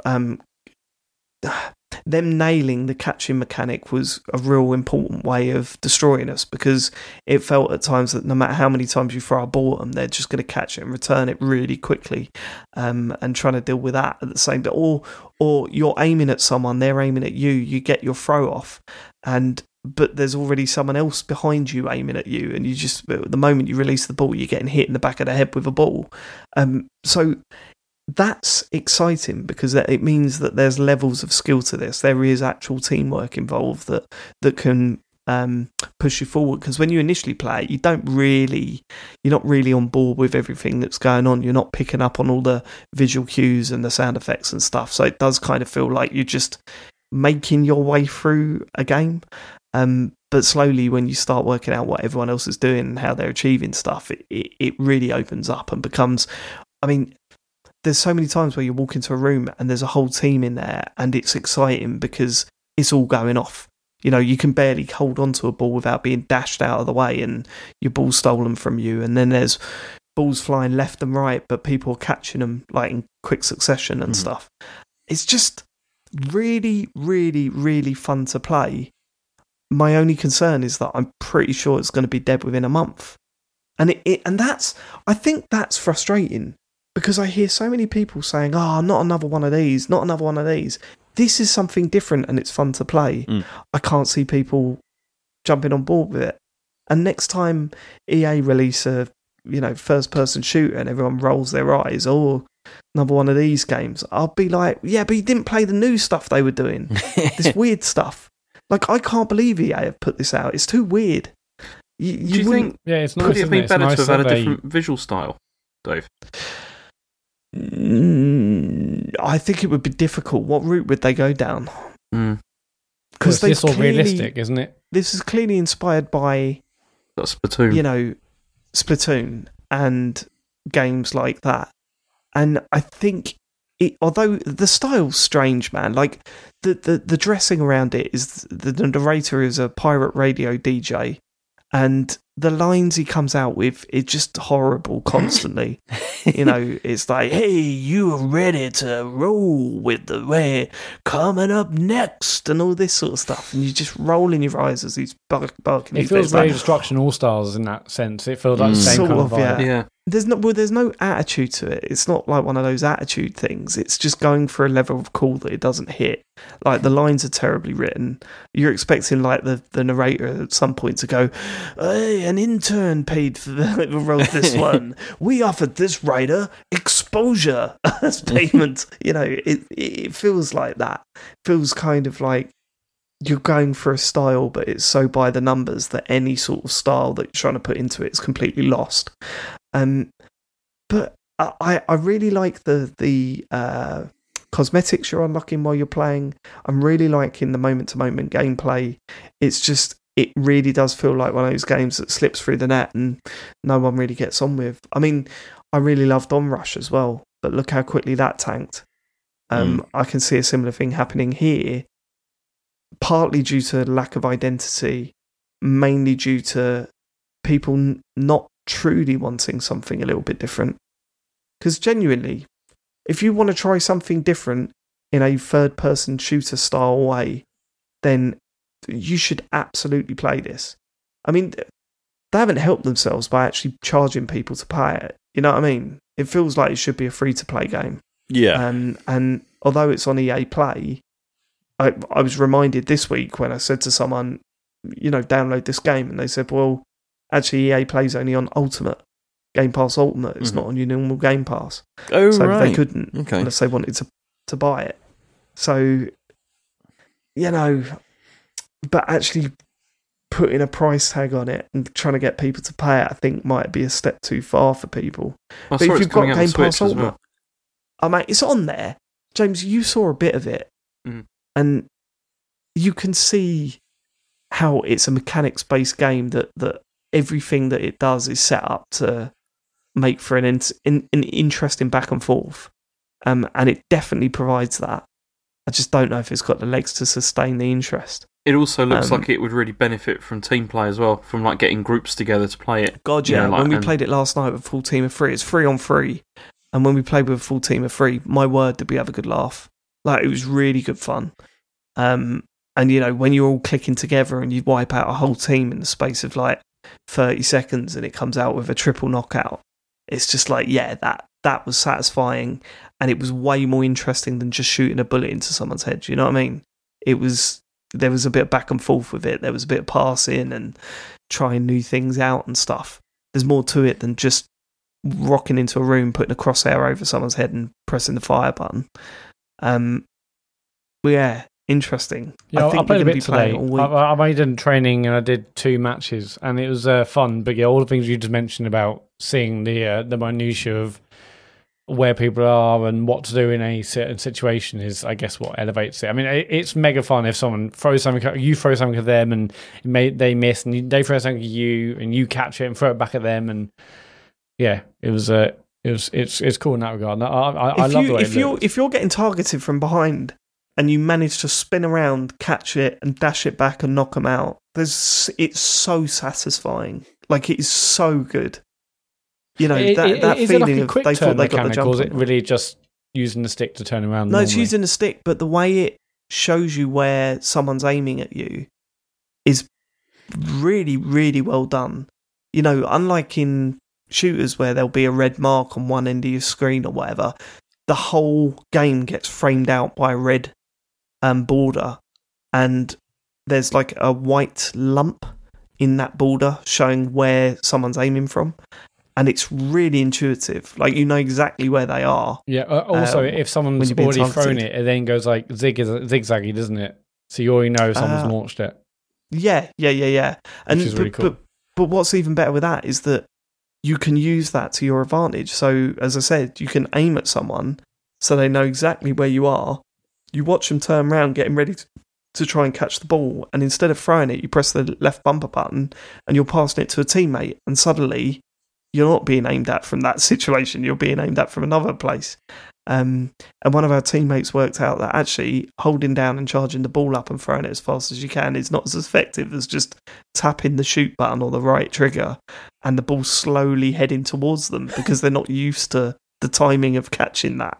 Like, it's all of a sudden, it's like, oh fuck, and then suddenly you hit in the face. It's there's way more to it. I worry about its future. I think it will be like, I mean, have you ever heard anyone mention Rocket Arena since they showed it off? It's such a weird feeling, isn't it? When you play something, you see something, and you're just like, oh, this is great, but it's doomed. Like, yep. Like, you just get a sense. It's like this is clearly great, but I can't see it getting enough traction. It's a shame. But I mean, hopefully you're wrong, but I feel like this has already had more buzz than Rocket Arena ever did. True. And the fact it's on Game Pass Ultimate. Yeah, but it's only because me. It's only because you're friends with me. I mean, what is it on the radical height scale? We'll see. But I mean, again, though, I will state this. Next time I hear someone go, oh, not another one of these, I go, well, on Rush. Rocket, Knockout City. Yeah. Well, what do you want? Yeah. You know what I mean? You didn't play those, did you? I hate you all. You're the reason this hobby's so stale. And it's like you say, sort of, even as, you know, broadly people who would rather pay up for a game and just own it rather than, you know, piss about with free-to-play stuff. Again, you look at this and you're like, no, this is the sort of game that has to be free-to-play now. Like, that's how these games work. How sad is that? But it's shit. Yeah. Well, Sean, play it this week, definitely. No, well, I've got it downloaded. Play it while it's still got players. Because not only that, like, it's great that I can sit and play in front of the kids. They love it. Yeah, of course. Yeah. They love it. They walk around the house constantly going, it's all tied up, which is what the narrator says every time that there's an even game. And it happens constantly. It's all tied up. Just constantly. Seeing a 2-year-old belt that at 5 a.m. is pretty amusing, I ain't gonna lie.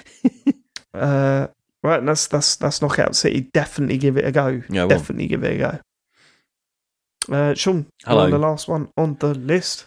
Sorry, I've got loads. I'll try not to take a million years. So I've been playing The Wild at Heart, which came out this week and is on Game Pass.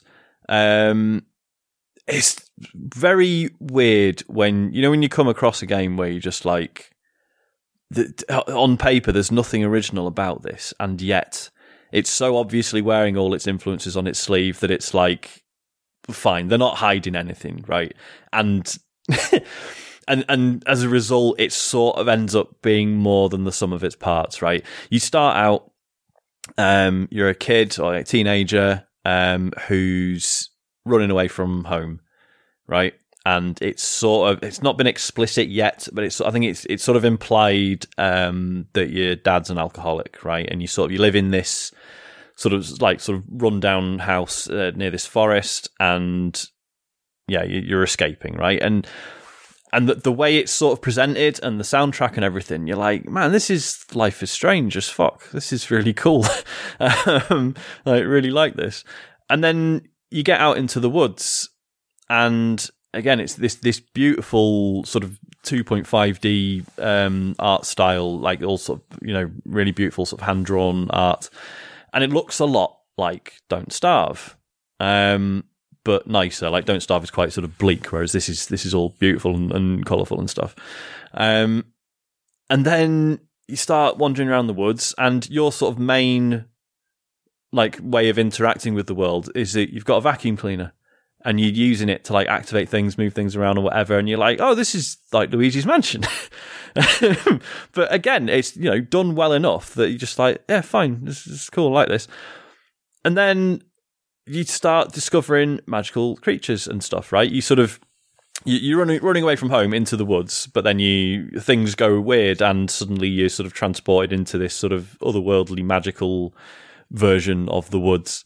And you start making friends with these little sprites who run around at your feet, and you use them to solve puzzles, and you throw them around, and sometimes they fight for you, and sometimes they carry objects. And you're like, fucking hell, it's Pikmin! What the fuck?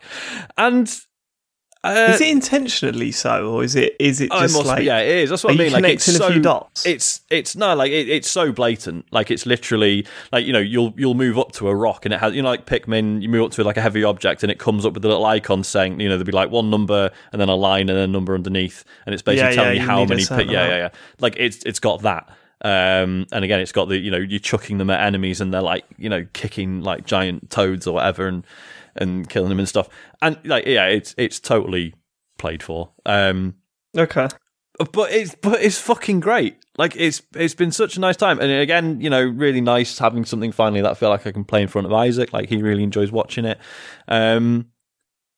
Yeah, just really enjoyable, going around solving puzzles. There is a bit of like, again, sort of coming back to the Don't Starve thing, there is a bit of sort of gathering resources, and, either selling stuff or crafting stuff, like cooking meals, stuff like that. Just like, there's no like hunger or anything. It's not a survival game, but just, sort of creating health items and stuff like that. I'm only a couple of hours in, and I'm now at the point where I've got like 2 different types of these little sprites, and I've got the fire ones who can do fire stuff and are a bit better at fighting, but not so good at carrying or whatever.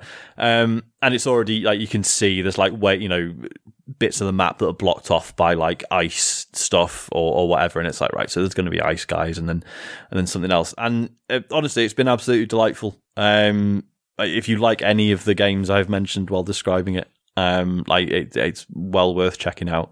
I've not played art style wise. I think it looks gorgeous. It's really nice. Absolutely beautiful. And yeah, as I say, it's sort of, I'm not too far in story wise, but it's sort of implied that it's going to deal with some like pretty heavy themes and stuff. But yeah, I absolutely love it. Definitely check it out. Cool. It does sound good. Yeah, it's proper good. The other game I've been playing is Hood, Outlaws and Legends. So this is the one we saw at... God, when was this revealed? I remember it seemed like a big deal.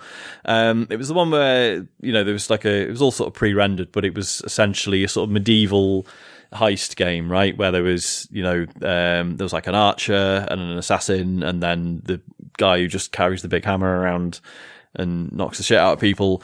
And it was sort of, the first trailer was like, look, here they are doing a heist in a cathedral or whatever, taking guards out, sneaking around, whatever. And then, there's another heist crew who's also going after the same thing. So it's this PvPvE game where so you're playing as Robin Hood and his band of merry men, plus Marion. And yeah, so you start a match, and the whole point is, so every match is you're in like an area, so it'll be like a town or like say a cathedral or whatever. And every match is the Sheriff of Nottingham is walking around, and he's holding the key to the vault. So you got to find him, nick the key off him. He's in like a ludicrous, massive suit of armor, and if he catches you, he just sort of grabs you and breaks your spine immediately. So you have to be stealthy and steal from him, steal the key from him. Then you got to find the vault, open the vault, get a chest out of the vault, and then take it to like an extraction point and get out. But obviously, there's another team trying to do the same thing, and it's a great idea, but I've not got on with it at all. First off, we've added loads of technical issues. Trying to play it with a couple of friends. We were just we were getting bugs straight away just trying to join the same lobby.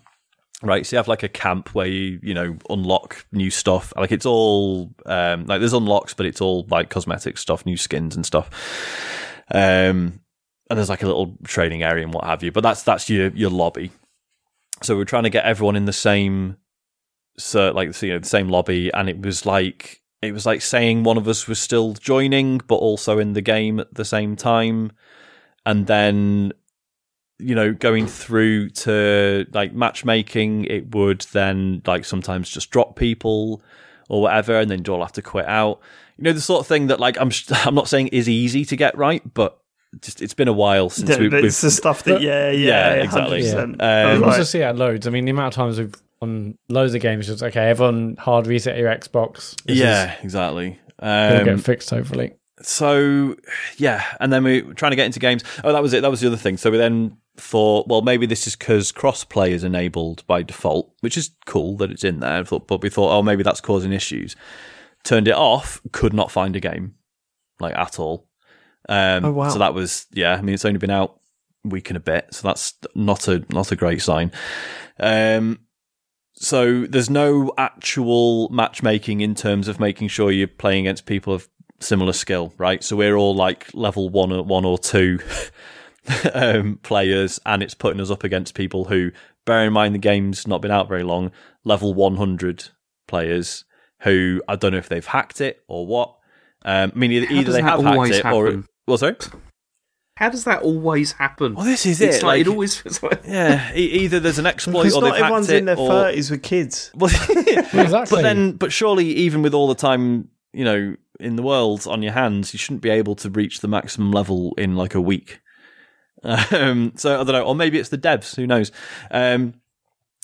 But yeah, and then, so as I say, there's all these different characters, two of them are stealthy, two of them less so, but like, you've got your range stealth character, you've got your melee stealth character, and then, there's Little John, who is just a big guy with a hammer, who, but he can also sneak to an extent, but basically what we found was most games we played, you'd go up against another team who just have 2 or 3 Little Johns, and will just storm the objective every time and just batter the shit out of everyone. No real requirement to be stealthy. And just, unfortunately, wasn't that enjoyable as a result. And it's just such a shame, because obviously there's a good idea. It's a really good idea that there is something here. It's just, unfortunately, it feels like they never play tested it with people who didn't care about adhering to the dev's vision. Do you know what I mean? Like, obviously they've created these 4 characters to sort of complement each other, and they've sort of made this game thinking, some How players many players will be is it either side. 4 players either side. 4. Yeah. Why don't you just you select one of them? Well, this is it. Yeah, just limit it to one of each character per team. Seems like an obvious. They did that on from games Avengers, and people were getting annoyed because maybe one of your friends has only played as the Hulk, and someone else selected the Hulk, so now you can't do that. They've done it on Apex Legends, and it was fine with that. They do it. They do it in Rainbow Six Siege. Fine with that and all. Yeah. Although there's more than just 4 characters. Yeah. Could this be reworked though, Sean? Do you think? If they, as I say, I think it's just it's just this game has come out into the real world, and players have gone, well, I don't really care about I don't really care about playing this the way it was intended, and they're doing their own thing, and unfortunately that also works and sort of breaks the experience for other people who were who thought they were signing up for a stealthy heist experience. Also, Robin Hood characters, they've never been you know what I mean? I'm not sitting there going, I want to be Little John. Like, do you know what I mean? It's not I want to be like Friar Tuck. He is in it. Friar Tuck's in it, and he's like a weird melee Friar character, Tuck's but my he's boy. got like support abilities and stuff. He heals, does he? What, sorry? He heals, does he? I don't know if he does heal. I think he has like a weird ability where he can like see enemies through walls and stuff, and helps other people. I heard that Classic about Friar Tuck. Yeah, he's famous for it. that's pure Friar Tuck. See through What walls. he's known for. I actually considered becoming a Robin monk. Hood has a bow and arrow, and okay. How do you give support? Well, that's the thing. You can, when you finish a mission, you can choose whether to you choose the balance of like what you keep and what you give to like the community, but then it's not entirely clear what the latter does. Surely you should give all of it. Yeah, who's giving it to the community? Well, yeah, don't know. It's weird. No one. So yeah, just really cool idea, but just the implementation of it is somewhat lacking, and it is a shame. I do hope that they're allowed to stick with it and support it, because there is real potential there. I think once they've solved the sort of weird balancing issues, I think also like another map with like slightly different objectives, like they're all the same format. So I can see that getting stale quite quickly as well. So yeah, shame, but I do hope they're allowed to carry on supporting it. As I say, maybe it's Foundations at least. Hopefully they'll tweak things and improve it. Yeah, fingers crossed. The other game I've been playing is Demio. Or Demio. Is it I think they say Demio in the game, but Sean, when I saw this on the list, I thought I need to have a look and see what this is. Yeah. I typed it in as Damio by mistake, and do you know what that is? No. It's a board game, and I looked at it and I was just like, hang on. Well, what sort of board game is it? Because that might be an intentional reference then. It's an abstract strategy board game for 2 players. Okay. Invented by Christian Feeling in 2000. No, okay, it is a variant of the game Drafts. Yeah. I typed it in wrong as well and ended up with pasta sauce. So I love the sound of that. No, so it's nothing like Damio, but so this is a Oculus Quest game where basically PokerStars VR. Yeah. I'm aware of that video game. You've heard of it. Very aware of it. Basically that, but for a like turn-based sort of dungeon crawling tabletop game. Okay. I know. I've lost you. I know, it's fine. Do you play it with randoms? Yeah, you can. Yeah. Although I haven't done yet. Have you tried that? No, not yet. You've got to try that, man. That'd be fucking weird, though, wouldn't it? Yeah, but that's part of it, isn't it? The weirdness. I suppose. That's part of the fun of PokerStars VR when you're sitting around a table. Like, we've had games where we're just playing with mates or whatever, but it's always more entertaining to open a few seats up for some randoms to come in and just see what the fuck is going on there. So it's sort of old Dungeons and Dragons style, sort of making your way through dungeons, killing enemies and stuff. But yeah, with this cool way of doing it, that obviously you're a like a floating mask with like 2 hands, and there's other people playing with you, and you're all like rolling the dice, picking up pieces, moving them around and stuff. And it's proper good. It's like in game terms, like it doesn't necessarily do anything that, like, if you're into these sorts of things, like it doesn't do anything like massively innovative, but just for that sensation of like it doesn't need to, does it? Exactly, yeah. It's just it's the fact that it's that, but in VR, and in a year where a lot of people will have been robbed of this kind of thing, if they had a group that used to meet up with, like it's probably been a while before they've been, since they've been able to do this sort of thing. It is weird, isn't it? Like I remember playing PokerStars with my mates, and you'd play for like an hour and a half, 2 hours, which is a long time in VR. And you take your headset off, and you just you have that weird feeling afterwards where it was like my mate was just like sitting there, like it felt like, and now they're not. That is weird. Yeah. You do get those moments. Yeah, totally.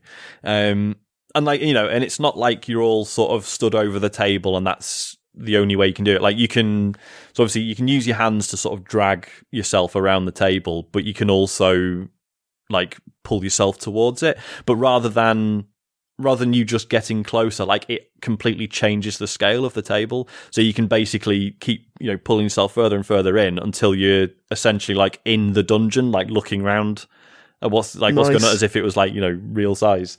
Yeah, it's fucking great. Really good fun. I think there's only one. Go on.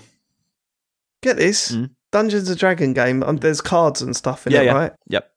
Yeah, you probably all sitting there thinking, Dave's going to rip on this. But let me tell you something. Let me surprise you. Go on. I think that sounds great. Yeah? What about that? There you go. Many layers to this onion. Do you know what I mean? You think you know me, you don't know me. All right? I'm crying right now. This is beautiful. Oh, I'm saying nothing. What? Because the game, or my revelation there, that I've flipped the view of my personality on its head. A little bit of both. Also, you mentioned onions. Cool. So yeah, does sound good, Sean. Yeah, it's wicked. It's one of the few, so many Quest games I've enjoyed, but it's always been like 20, 30 minutes, that was a cool experience. And I do really like those things, but this is one of the few where I'm properly like, no, this is a computer game that I will put a lot of time into. Yeah, this is it. This is exactly the same situation. Every time I've used VR headsets, I've been like, yeah, this is a really cool experience, and look what this does, and this is good. But they always feel like gimmicky, like as I said, like fairground rides. Yeah. Yeah. It's something to do for 10 to 15 minutes and enjoy for a little bit. Yeah. And that's it. But then when it comes to PokerStars VR, it was like, no, I'm sitting playing this for like 2 hours straight. And I'm getting immersed in it. Yeah. And this style of game is perfect for VR. I don't really, it's the first thing I want people to try, because it's like, yeah, all that stuff is cool, but this, you feel more social. Yeah. You feel like you're more immersed in it because you're talking to people, and the multiplayer sitting around a table stuff has been the stuff, the things that have grabbed me more than anything else. It was little things like, so again, like, I'd be like hovering over this table, I'm like looking down at what's going on, and without even thinking, like, I just crouched to get closer to it, and just then sort of having a look around, and just little things like that you don't even think about doing it, and you just it's great. Really good. Dropping your cards and then looking under the table for it. Oh, we're bonding, Sean. We're fucking bonding, mate. We've still not played PokerStars together, have we? We need to sort that out. We're going to sort it out. That'll be funny. It's going to happen. We're going to do a community night. It's going to happen. Yeah, man. For sure. I can't wait. The only other one is, and this will be relatively brief, started playing Final Fantasy X again because the HD version appeared on Game Pass, and I was intrigued. And fucking hell, you forget how weird that game starts. Who's played it? Any of you?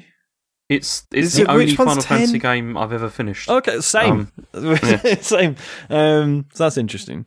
But yeah, just the intro is so fucking odd. Like, I remember, you start off as Tidus and he's in, Zanarkand, which is still, like, pretty incredible visually. Like, in terms of design, like, obviously this is a up-res PS2 game. I think they've, played with some of the textures and stuff as well. I can't imagine this is, like a straight port that just happens to run in HD. Like, it still looks all right. And just, the design of the city is amazing. And then, I remember, Sin attacks and it all kicks off. I completely forgot that there's, a whole, hour of just not really knowing what the fuck is going on. And doing all those underwater bits and stuff, and a fight with a jellyfish. There's so many bosses that just appear for 5 minutes and then fuck off again. All these amazingly. That's a staple of Final Fantasy for me, though. I never know what the fuck is going on in those games. There's also it's boss fight after boss fight as well, which is really irritating. I found, but really weird. But yeah, having a really nice time with it, and for some reason Isaac's really enjoyed watching it as well. It's got a cracking soundtrack. Yes, the soundtrack's really good soundtrack, and it's all mostly been sort of rearranged and re-recorded as well for this one, which is cool. It's one of those where the HD version just means it looks like you remember it looking, right? It just sort of bridges that gap. It's not like, holy shit, they've remade the whole game. It just means you're not looking at it going, oh Jesus, is that what it actually looked like? So yeah, it's good. It's really nice. It's a nice one to go back to. So, there's no chance I'm going to finish it again, but it's just, been a nice You're not going to get hardcore into Blitzball? No, I never did. Even when I finished it back in the day, I'd played that one mandatory Blitzball match and then never again. Because I remember reading like online people just saying things like, "Oh, this is just as good as like it's like football or something like that." And I was like, "No, it's really not. It's really not." Because isn't terrible, it like? Yeah. I think don't you have to play blitzball to get most of like Wacker's best abilities and stuff as well? Yes, you do. Yeah, fuck that. Not doing it. But yeah, just a nice trip down memory lane, I guess. Be interesting to see how much I persevere with it. But yeah, it's been cool to go back. You might want to play Final Fantasy VII Remake after this, Sean. Yeah, I actually really should. But I never turn the PS4 on anymore, which is a shame. Too loud. Wakes up the neighbours. No good games on it. James come over, mate. When James come over in a week. Oh, was he listening to your PS5? Okay, yeah. He said, I want you to turn your PS5 on so I can hear it. I was like, okay. And he's going right up to the fans with his ear and stuff. And you, James. Yep. And you walk straight over to the Xbox and put your hand over the vent to test the temperature. Just curious. So what was the verdict of the PS5 then? Is yours definitely too noisy? It's definitely louder than David's. Yeah. Okay. The thing is, this is the thing though. It's not like ridiculously loud. Mm-hmm. It's just there's a perceptible noise. Yeah. And when you know it is slightly worse than others, that must be great. Exactly. Yeah. Did you not tempted to like swap it Indiana Jones style when you were at Dave's? Yeah, should have done that. Although, no, because Charlie would have rolled down the hallway towards him. You know what I mean? It wouldn't have worked. But yeah, the testing the temperature for the Xbox was funny. I was just curious, you hear all the things about all the stuff. I just have fully agree with you. I like that's totally fine. If it's just watching your hand hover over the vent, I just like chuckle to myself a little bit. It's not weird. It's not even weird. It's just like, of course, you want to. You haven't got that console. But. It does look better though, doesn't it? I mean, it's just in the sense that it just looks fits better in. by not looking shit. Exactly. Yeah, it's just like it could just be a speaker. Sitting there, which is much, much better for for they a room managed like to make it look half the size of that. And obviously, we allowed people over now. Like Joe had her friends over for the first time in our new flat, and they were just like, "What the fuck is that?" It's like done. And I think they expect me to go, "Oh no, man, that's like really cool," but I'm just like, "No, I hate it. It's horrific looking." What can you do? You can't defend it. Jesus. Just buy a bigger box to put it in. I'm not constantly, but where would the air go, Matt? Like that's special. The flaps direct the air. They do. They do. You'd have to just build the bigger box. Would have to just have more flaps on it. Even bigger flaps. Okay. All right. We're done with talking about what we've been planning. Let's get to your questions, listeners. As if you didn't have enough of that last week. We've got fucking loads as well. And there's actually loads of good ones, so I don't know where to make the cuts, but I mean, we'll see how we go for time, and I'll do it on the fly. If you want to send us... last one. If you want to send us any questions, visit tcgs.co/Dear TCGS. James is mass selecting questions. Every single question as if he's going to delete them. Hovering over the backspace key. SMW. Not gaming related, it's a great start. But how on earth does anyone afford childcare / going down to one income? Any tips? Very much appreciated. They can't. Yeah, it's just shit. It's just going to be a shit couple of years. Hard part time. She's itching to go back full time just so we can live for another month. Yeah, it's wank. It's it's really bad, isn't it? Yeah, I mean, it's really bad. The secret trick. That, if you know anyone who they all, like both parents work full time and they seem to manage, either paying for childcare or whatever, usually the secret trick is they've got grandparents nearby who are helping out. Certainly that's how we managed for the first couple of years. Each set of grandparents doing a day a week and then paying for childcare for the other days. Nu also rearranged her working days so that she works every other weekend, but she has Wednesdays off, so she covers Wednesdays. But then you get to see her every other weekend. So yeah, unfortunately, you just have to figure out sacrifices one way or the other. Yeah, for us, we just had to do the whole full-time thing. No one ever told me that full-time childcare would be like over £1,000. I was never warned about that. Shocking, beforehand. isn't it? I mean, obviously, once they hit 3, we've got part-time childcare, and it's over £1,000. Yeah, it might be different South, in London, but when Elle was in Yeah, preschool, nursery, and stuff is a lot of money. Yeah. Obviously, here's the shocker, right? Yeah. So the government give you a certain amount of hours a week at a certain age. So that doesn't start until they're 3. Yeah.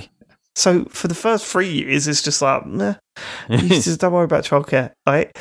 And then when you finally get the childcare, we were in a situation where Harry was in nursery part-time, and we said, okay, cool, we don't have to pay for nursery anymore because the hours that they're giving us for free covers the hours that he's in the nursery. And the nursery went, yeah, we're not doing that. What? Our charges are way higher. So that's right. Than what they're offering. So the only way we're going to let you do that is if he goes in full time. But that'll end up costing us more anyway. Yep. Jesus. What are you going to do? Find another nursery at this point? Nah. So we just didn't get those 3 hours of childcare. Jesus. Like, fuck you. Yeah, that was a bad situation. That was a bad day in the Turner household. Yeah, but yeah, basically you just make sacrifices where you can until they turn 3, and then unless you end up in Dave's situation, suddenly you go, oh God, childcare is basically free now. Don't ask me why that's the system. Like, what, like, does the government think, oh, well, one of you can just quit work for best part of 3 years, and then it's free. So, well, what? Needed this like 2 years ago, for fuck's sake. Especially when it's like, oh, so you letting us have 3 years paternity? But nope. No, absolutely not. No, you're not getting that. Yeah. Get back to work. We can't. Whatever. Do it. Sort something. Yeah, but it's because the people making the laws all got houses with like box of cereals and stuff, didn't they, when they were growing up? So it's like, they don't get it. Political. I mean, the good news is you're going to be so busy and tired and stressed the whole time. You don't really mind being skint on top of that. It's just it's not really a problem. It's a small portion of the pain. Yeah. I do have those moments though where I'm sitting there and I'm just thinking, how the fuck do people do this? Yeah. How do they do it? Yeah. It's nuts. Yep, it is. Oh, well. Yeah, at times I thought, we actually did a math saying, like, if we both quit our jobs and went on a dole, or whatever it's called, would we have more money? Like, if we didn't work at all, would we be better off and actually see our daughter more? Yeah. Having to pay all this money and not even seeing her all day. It's just, and that's especially, the worst bit. like, and I know it wasn't necessarily a fun experience, but, like, obviously you were furloughed for a bit last year, weren't you, Matt? Yeah. There must have been a part of you that was just like, what do you mean I have to fucking amazing. work again? Yeah, just getting to spend time with Elodie. Yeah. So, yeah. I think a lot of people have, like, had a taste of, like, just not having to work for a bit. And actually, but doing that between the ages of 0 and 2 is not absolutely. Like, there's no point where I'm going, I just want to give up everything and look after this kid because fucking hell, I appreciate not having to do that. And I think obviously that there's definitely an argument that, like, the kid benefits from you having your own, corner of your life that isn't necessarily, anything to do with them or what have you. But yeah, anyway. Also, not a gaming one. Oliver Oxocube says, hello, my best friend is getting married next week and I'm the best man. However, I've told him I won't be doing a speech as I just can't do public speaking. I have a feeling he may try and spring it on me anyway, but I'm not sure what to do if he does. Do you think I'm in the wrong saying I can't do one? Have you guys, any of you guys ever been best man? Any other best man tips? Well, that's a lot. I mean, can I take this? If you want, yeah, go for it. Go for it. If you're really worried about doing a speech, like to the point where, I mean, everyone worries about doing a speech. Yeah. It's a really nerve-wracking thing to do. Yeah. There's no shame in being worried about it. What I would say is that when you ask, you should probably say no, because it's part of doing the best man thing, isn't it? Yeah. It's the main job, and it's kind of like you've just got to, if it's really that bad, then you've just got to say, I don't think I could do this. Yeah. I mean, definitely speak. That's my point of view, and maybe your friends are way more understanding, and you would go, I can't do the speech, and they'll go, all right. But you should definitely say something if you're that worried about it, for sure. You know that'd be worse. If, like, thinking, what if they say speech time now? I'd rather know one way or the other. Yeah. Yeah. And if your friend turns around and goes, oh, well, then I don't think you could be my best man, don't take it personally. Just go, I completely understand. No worries. I'm still going to really, enjoy the wedding. Yeah. Do you know what I mean? Yeah. It's I can still go to the wedding, can't I? No, you are bad. You are bad. Really this is the day before the wedding. What are we supposed to do now? I think like it's getting more common for grooms to just have like a set of groomsmen and not necessarily have one particular best man, and like so you've got like 2 or 3 mates and they've all got different jobs on the day or whatever. But I mean, maybe that I've seen more of that just because obviously I've got more friends who are socially awkward nerds. But oh God, I was listening to radio or a podcast or something where they were complaining about being a groomsman. It's like, I don't want to just be at the wedding, pay someone to do that. I don't want to do these little tasks throughout the day. And I was just thinking 2 things here. One, you can say no. Yeah. 2, do you know how much stress that groom and the bride are under? Yeah. Right. 3, do you know how expensive weddings are? Just fucking hand some fucking leaflets out as the people are walking in. That's all you're asked to do. Yeah. You're getting a free meal. Yeah. You know what I mean? There's usually a lot of free booze about. Yeah, man. Just, it really wound me up that. I was like, these are people that haven't got married. Yeah. Like, that's what I was thinking. Yep. That day is stressful. Yeah, 100%. Yeah. But I mean... I'm going to be a groomsman soon. Very looking forward to it. Oh, nice one. Yeah, I could do with a good wedding. Yeah, big time. Been a while. I think we all could do. Yeah. Can we? Except for James. James hates them, right? I do. I hate weddings, yeah. Sorry. Even we must have had this discussion before, but even friends' weddings. We have. The only wedding I've been to that is one that I've eventually enjoyed was David's. That's the only one. Eventually, I thought was that. What do you mean, eventually? No, I showed the up. Only one. I didn't say eventually. It's the only one that I've enjoyed was yours. I've not enjoyed any other wedding I've ever been to, including your own. Okay. Yeah, I didn't enjoy that at all. Yeah, no, he's told me that before. He hated his own wedding. Yeah. You said, what did you say to me? I wish there were never pictures taken. That's what you said. It's just I never wanted to see it again.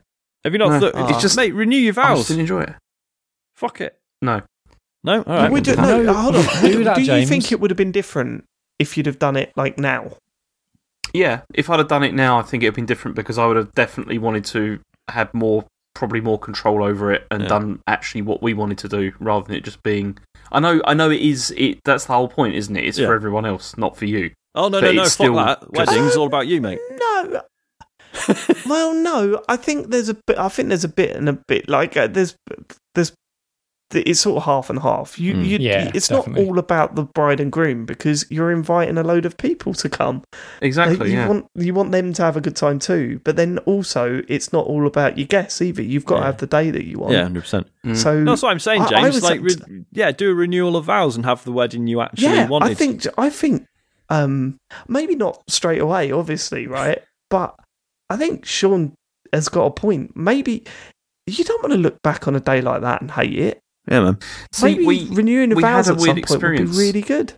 See, we had a weird experience as well because we had to do it twice. Like, we had it in China and we also had it here as well. Okay. And that kind of meant that it felt less special as well anyway. Right, because of the fact that it was kind of like across 2 places. And also, I'd been to so many weddings when I was over there and just absolutely couldn't stand them because they, like over there, they go on for hours and hours and hours and they're dreadful. Yeah, and so it's just like, I'm not enjoying this at all. Oh, James, man, that would be something to think about in the future to actually say we don't look back on our wedding situation with much, like because Joe and I watch the video of the wedding once a year, on our anniversary and stuff, and it still gets talked about, and that's really cool. To have a day like that, man, you should do something. Yeah, man. I'll tell you, if I did do that, I'd just do just friends. I'd only have friends. Exactly. Yeah, that's fine. Do something like that. Can I be the best man to do the speech, please? Please, James. I just want to do the stag do. I was going to say, can we not all be groomsmen and we'll just do a live show? See, that's the other thing. I never had a stag do or anything either. Oh, really. Man. Oh man! So that was that never happened. Well, we're live streaming that stag do. James, it'll be in hot tubs. It'll be fine. James, who would be your best man now? Oh, don't ask him that on the show. That's weird. That's a horrible thing to do, not on the show. Yeah. I'm supposed to say you it's me, right? It's got to be me. I mean, me, right? James, I'll let you off the hook. Obviously, you've known me for the shortest amount of time. I'm not expecting anything. Don't worry about it. I'm bowing out. Yes, Can't I just have all 3 as groomsmen? Can't I just do that? Fuck and then Dave can do a James, speech. you cop out. No, I ain't coming. I'll pay someone to do that. I'm not doing it. Something to consider, James. Joe's really going on about getting an eternity ring. Is that Have you guys had that yet? What's the difference between a wedding ring and an eternity ring, please? Don't know. Okay. just another ring. That's 10 years or something, isn't it? Right, okay. Yeah, I thought it was like 10 years, but she was saying it after like the first couple of years. I was like, what, leave off? I mean, even 10 years in the face of eternity, it's not really... It's a drop in the ocean, isn't it? It's not... No. I mean, till death do us part, right? Yeah. So when we do die, we can part? Come on, eternity. Yeah. Quite a commitment. I hope that answers your question, Oliver. So actually, that's often given on the first anniversary. Yeah, that's what I just saw, yeah. Oh, right. Wow. Fuck that. Yeah, who's done 10 years late. Mr. Goldsmith has written that article of they. Well, this is, it's like the No, whole, it's not them, it's wedding ring Mr. H. Samuel. Actually, yeah. Banter. Nothing vicious. But yeah, it's like the whole thing about, wedding ring is supposed to cost 3 times your monthly salary or whatever. Load of shit invented by a jewellery company. Anyway. Also, that went up the more people said it to me. Oh, really? It was like, it's 1 month's salary. It's 2 months' salary. It's 3 months' salary. And I went, all right, Joe. You said all this in the last hour. I heard it was 1 year's salary. Can you please read the next email, because the name of whoever sent it in is absolutely perfect. This comes from Kettle Keith. He says, quick, you've been invaded by a zombie invasion. You only have the items in arm's reach to use. What do you have to protect yourselves from the onslaught? Shit, a desk fan. Yeah, that's a good start. Turn it on. You can fucking like it's a little buzzsaw or something. Yeah. I've got a pair of scissors. The desk fan doing that, can't you? Yeah, I've got a pair of scissors here. I've got a little pair of scissors that I'd trim my nails with, and a kazoo that doesn't work because Isaac screwed the top off. Oh, coat hanger, fold up chair. It'd be like a WWE match. Do you know, I reckon I could use my snowball, because I reckon you could bludgeon that's someone. That's the point. With that. Yeah, if you just that's gonna fall apart. That's it's an old mic. Also, you get to record it all. All you'd hear is, take this. I've got my PS5 within arm's reach, so there you go. There won't be any zombies surviving. Yeah. If you can lift it up. I've got loads of Lego. I could just put that on the floor and the zombie would just go, oh, fucking.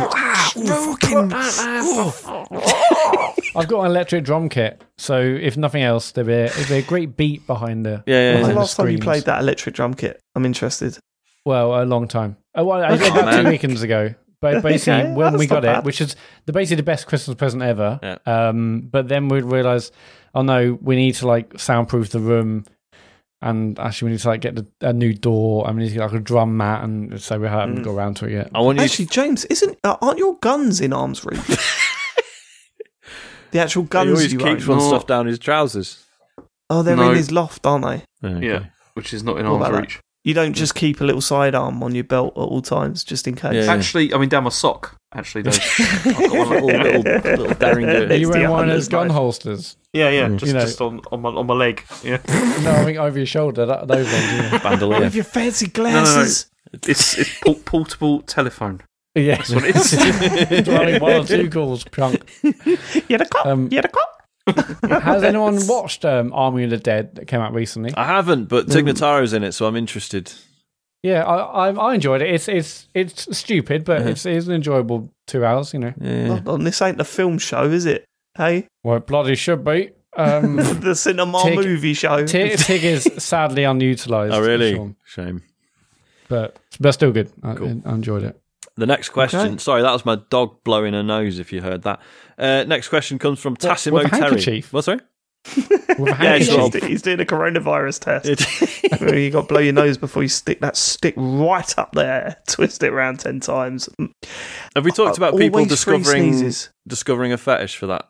Have we talked about that? How could you possibly discover a fetish for that? Due to COVID, people have discovered a fetish for having stuff jammed up their noses. Oh, no, fuck that. I hate it. I sneeze 3 times. I gag 4 times. I have to wait for my eyes to stop watering, and then I sneeze after the nose one. I've not had one. It's looking like I might get through this whole ordeal without a single test. What? You're supposed to be testing twice a week, aren't you? Only if you're going into the workplace. I'm not going anywhere. Oh man, you got to smash them though. I'm doing mine twice a week. Just for a laugh. You're sitting there looking over it, and you're like, "Oh, is it 30 minutes? Has that line turned up yet?" Right, it's a lot of entertainment in this house. You should do a podcast on that. Yeah. I might do. Corona calls. Is that offensive? Tassimo Terry, which is very good, by the way. Enjoyed that. I like that. It says, hey guys, just wondering how Sean has been getting on with his radio-controlled car. He influenced me to get the same model and I've been enjoying it quite a bit. Shame about the constant repairs I have to do to it, or maybe I'm just too rough. Would any of the rest of you be interested in getting an RC or drone in the future? Cheers, lads. Tassimo Terry. Getting on very well with it, although the battery charger that came with it is now fucked, as I was warned it would, because apparently it's like borderline quite dangerous. So I've ordered a fancy one from banggood.com, reputable website. So I'm very, very excited about a battery charger turning up in the house. But I mean, yeah, I would be well excited about this sort of stuff. Mate, but yeah, we so ain't got the room. I mean, James, I was wondering this in the week actually. You must have picked up that Mario Kart thing. I didn't know because we haven't got the room for it either. It was cheap actually. I saw it this week. It was like 45 quid. Really? Yeah. It did really well then, yeah. What's that? I said it did really well then, yeah. Yeah, well, I mean, yeah. I've gone away with the old Labo. I mean, when was the last time you got it all out? Yeah, it's been... You're talking about the Labo. Been a couple of months for the Mario Kart stuff. But then we've got I've bought like other RC cars since, like really tiny ones for me. Nice to race around. Proper ones, yeah. But I mean, don't get me wrong, I think it's still a pretty cool toy. Yeah. Like, I'm not slagging it off, but fucking I think if that drops down to like 20 quid, yeah, I'm all over that. Yeah. When you see it in the works by the end of the year, one of those bins. Then you know you're in trouble. Yep. But yeah, I mean, RC cars are fucking good fun, man. I mean, obviously, like we've got the tiny ones to just sort of, like drive around it in the house. But no, like my actual one, I wouldn't use indoors because it would fuck the walls up probably. But yeah, I see most of them come with cameras on them now, right? Some of them do. Yeah, they fucking shouldn't they? Yeah, and get like VR ones and stuff. So you just get, nice. like the racing drones where you have the little first-person headset you put on. There's those, but for RC cars as well. Did you see the Man City thing that they put out? Yeah, with the it's drone? absolutely class. No, have you seen that? No, what was this? Oh, you'd love it. You'd love it. Well, no, Sean, have you seen the other video that went viral about going through like the bowling? Oh God, the bowling yes. alley in the restaurant. And as a licensed drone operator, it made me feel fucking sick watching that. It's basically that, but it's the exact same kind of thing. But they do it through like the Man City Etihad Stadium. Oh, amazing. It's fantastic. It's like so compelling to watch. Yeah. No, it's really impressive. Maria Mendieta. I should point out that James has been deleting. I've caught him deleting more. I deleted one email. Ooh, okay. Which one was it? I want you to admit to whoever sent it in whose question you deleted. Yeah, who did you delete? Yeah, admit it and then apologise. No, I'm not doing that. It's ridiculous. Go on. What happens if I press the undo button? Does that undo what James did? Yeah, of course it will, yeah. No, it doesn't. It only undoes my last actions. Really? Well, we'll never know. Okay, let's get on to Maria Mendieta. Maria Mendieta. It says, Dear TCGS Com Detective Club, on a 1997 episode of Games Master, a Virtua Cop 2 expert mentioned that he aspired to become a journalist. Having shooting skills for that job made no sense to me at the time until years later I realised he'd become a games journalist. Are there any games or related skills which have helped you in some small way within your professional careers, i.e. typing of the dead? Don't we know this games journalist in a roundabout way? I remember speaking to someone and going, "Oh, you know such and such." Yeah. It was the guy that did the two Virtua Cop machines. Oh shit! Oh, I don't know. Or maybe it was John. No, not it wasn't John. Like it wasn't actually John. It was like that. 7 years old, 18 Virtua Cop 2. No, I don't know. I mean, in terms of. Linking nicely back to the previous question, so I do some drone stuff for work now, and not that it's the same, but I do think a lifetime wasted playing twin-stick computer games does sort of help when you pilot in a drone around. Yeah, I'd say so. This is what my friend said. it was so weird. My mate Mark, who was my flatmate for a long time, we worked together, and he one day was sitting at his computer at his job and went, "Oh, I'm fucking sick of this. I'm sick of this job. I'm going to become a pilot." And everyone took the piss out of him, and now he's a pilot. Right? And Nice. he What said a loser. that when he was taking his first flying lessons, they said you always know which ones have played video games and which ones haven't. Really? Because they're just way more gentle with the controls. Like, I thought you were going to say they're just like they taking the will piss. Like, slowly where's the move turbo it to- boosters? Fucking. Yeah. Just pull this, do I? Well, no. But yeah, it's like A I know little bit gentle I've with said this before. Like driving in real life is nothing like driving in a game. But if you spent a lifetime, sort of controlling things with like an abstract series of buttons and whatever, I think when it you're does driving help. down a motorway and you're seeing one of those car carrier things with it down with no cars on it, and you think ramp. Well,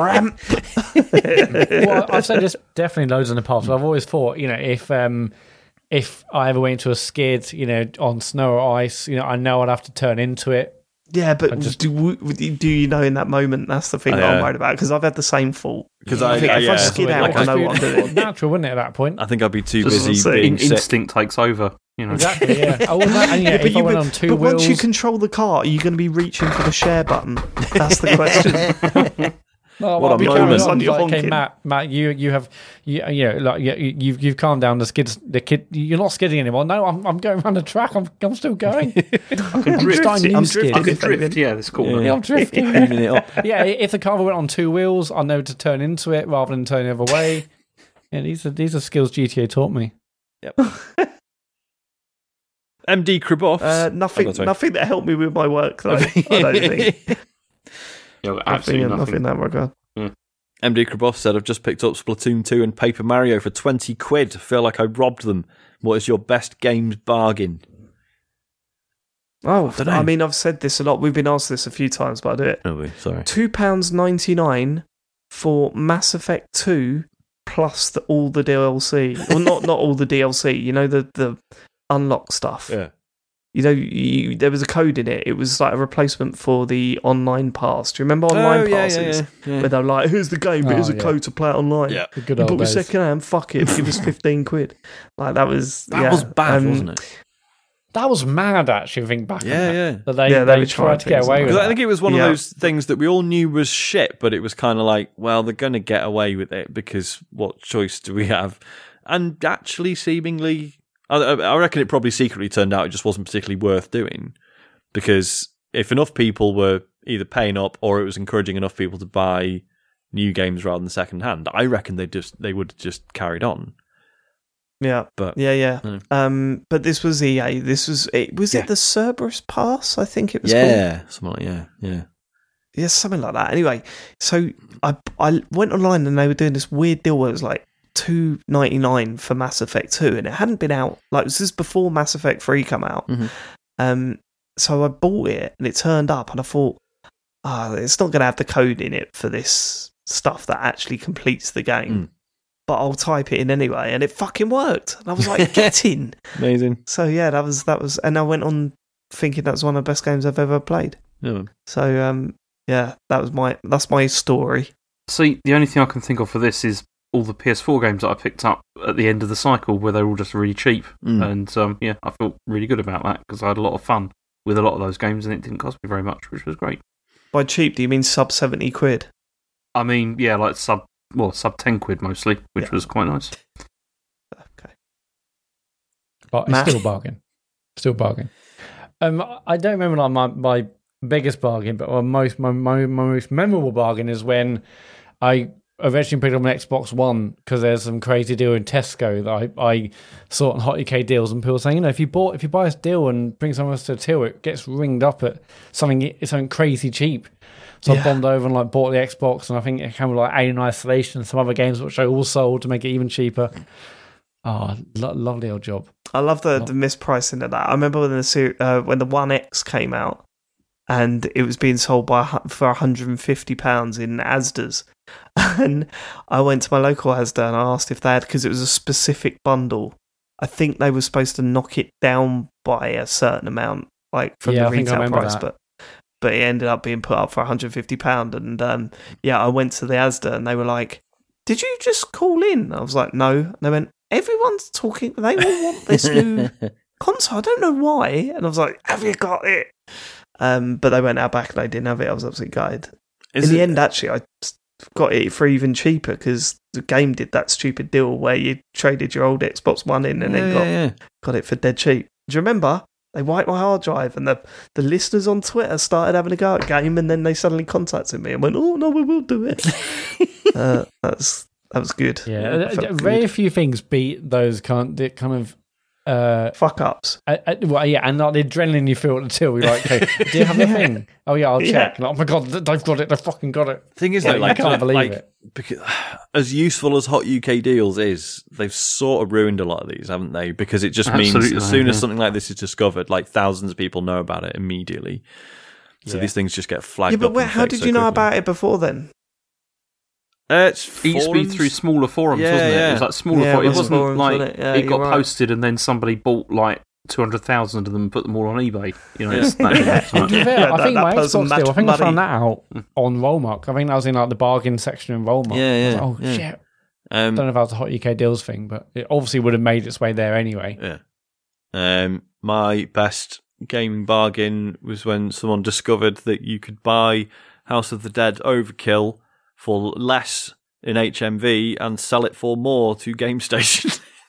So made a bit of profit on a few copies of House of the Dead Overkill. Profit on that. Yeah, mate. Lovely bit of arbitrage. Kurt Lewin, last one. He says, "Hi chaps, 2 scenarios." We'll do one, then do the answer, and then I'll read the other one out. First one is, you're on the bus and someone in front of you gets their phone out and you can see they're listening to TCGS. Do you say hello to them? Absolutely not. No. Yeah, that's a no, isn't it? Because I mean, leave alone. If only because, they'll have the fucking headphones on. You have to be like a tap on the shoulder, which no one likes, especially when they're wearing headphones. It'd just be too weird. And what do you say to them? Like, you're listening to me. I see you're a fan. Well, here I am. Isn't this great? They'll be like, I'm more of a Matt Murray guy, to be honest, mate. So I'd probably go on next stop. Yeah, we're all saying, "Oh yeah, we just want to be polite." You know, it would be inconvenient for us to just get in their space like that. Matt's like, "I want to avoid them at all costs." Because how awkward is it going to be when they turn around? You're like, they're not. They might not turn around, Matt. I didn't want to leave. They might not know what you look like. That's the point. Do most listeners know what we look like? I mean, I know we're on the website and stuff, and we're on Twitter, but there might be loads of people who still have no idea. I would say there's a large portion of the internet that doesn't know what we look like. Yeah. The internet? The internet. And our listeners. Worldwide population. Well, you sort that out, because I think we're all pretty good looking. I disagree. Yeah, usually. High-five then. Yes, that's a unanimous no. I would jump out of the back window, or if it was, I'll jump out the window. If it was on a bus, if it was on a train, I would smash that red thing and just say, "Look." This really is like that time those girls came over and spoke to us in that bar. Exactly. I was thinking that exactly the same. Yeah, just get out of there, whatever it is. Just get out of there. God, I don't know. What was it? Were they actually flirting with you or something? Or no, they're just being nice. No, we were just chatting. Okay, just being nice. That's still. And then Matt disappeared. He said, "I'm going to the toilet," and then he texted us, "We got to go. We got to go." Yeah. We got messages, didn't we? Like saying, "Come and meet me. Come and meet me." And then we got to go. That was a weird time. But I don't know. Just thought, no, I don't want to be here like this. This is no. Feel uncomfortable. Okay. Anyway. Okay. Second scenario from Kurt is he says you might not want to start talking to them on the bus full of people, as the other people are nothing to do with it, mate. Yeah. So what if you spotted someone in the supermarket wearing a TCGS hoodie? Would you say hello? Oh, actually, probably I would then. Yeah. In that situation. Yeah. I still wouldn't do it. I think even I'm more likely to do that. Oh, there you go. Yeah, I'm more likely to go, "Hey, yeah, TCGS," and then going, "Sorry, who are you?" Just go, David Turner. There is that risk. Oh, that reminds me of that situation at EGX where I saw someone with this shirt on, and I went, "Hey," and then we completely misheard each other, and I just thought, "Oh my god, Has my eyes just gone crazy? And that's not actually a TCGS t-shirt. And I was like, bite. And it turns out it was. Yeah, it's actually a Paul Smith thing. I will say that listener I spoke to at the meet after, and they were wonderful, and it was completely my fault. So there's clear that up. But yeah, I had a meltdown doing that. Imagine if I saw someone and I just sort of went like, "Hey, thanks for letting us be natural, mate," and they were like, "Sorry, what?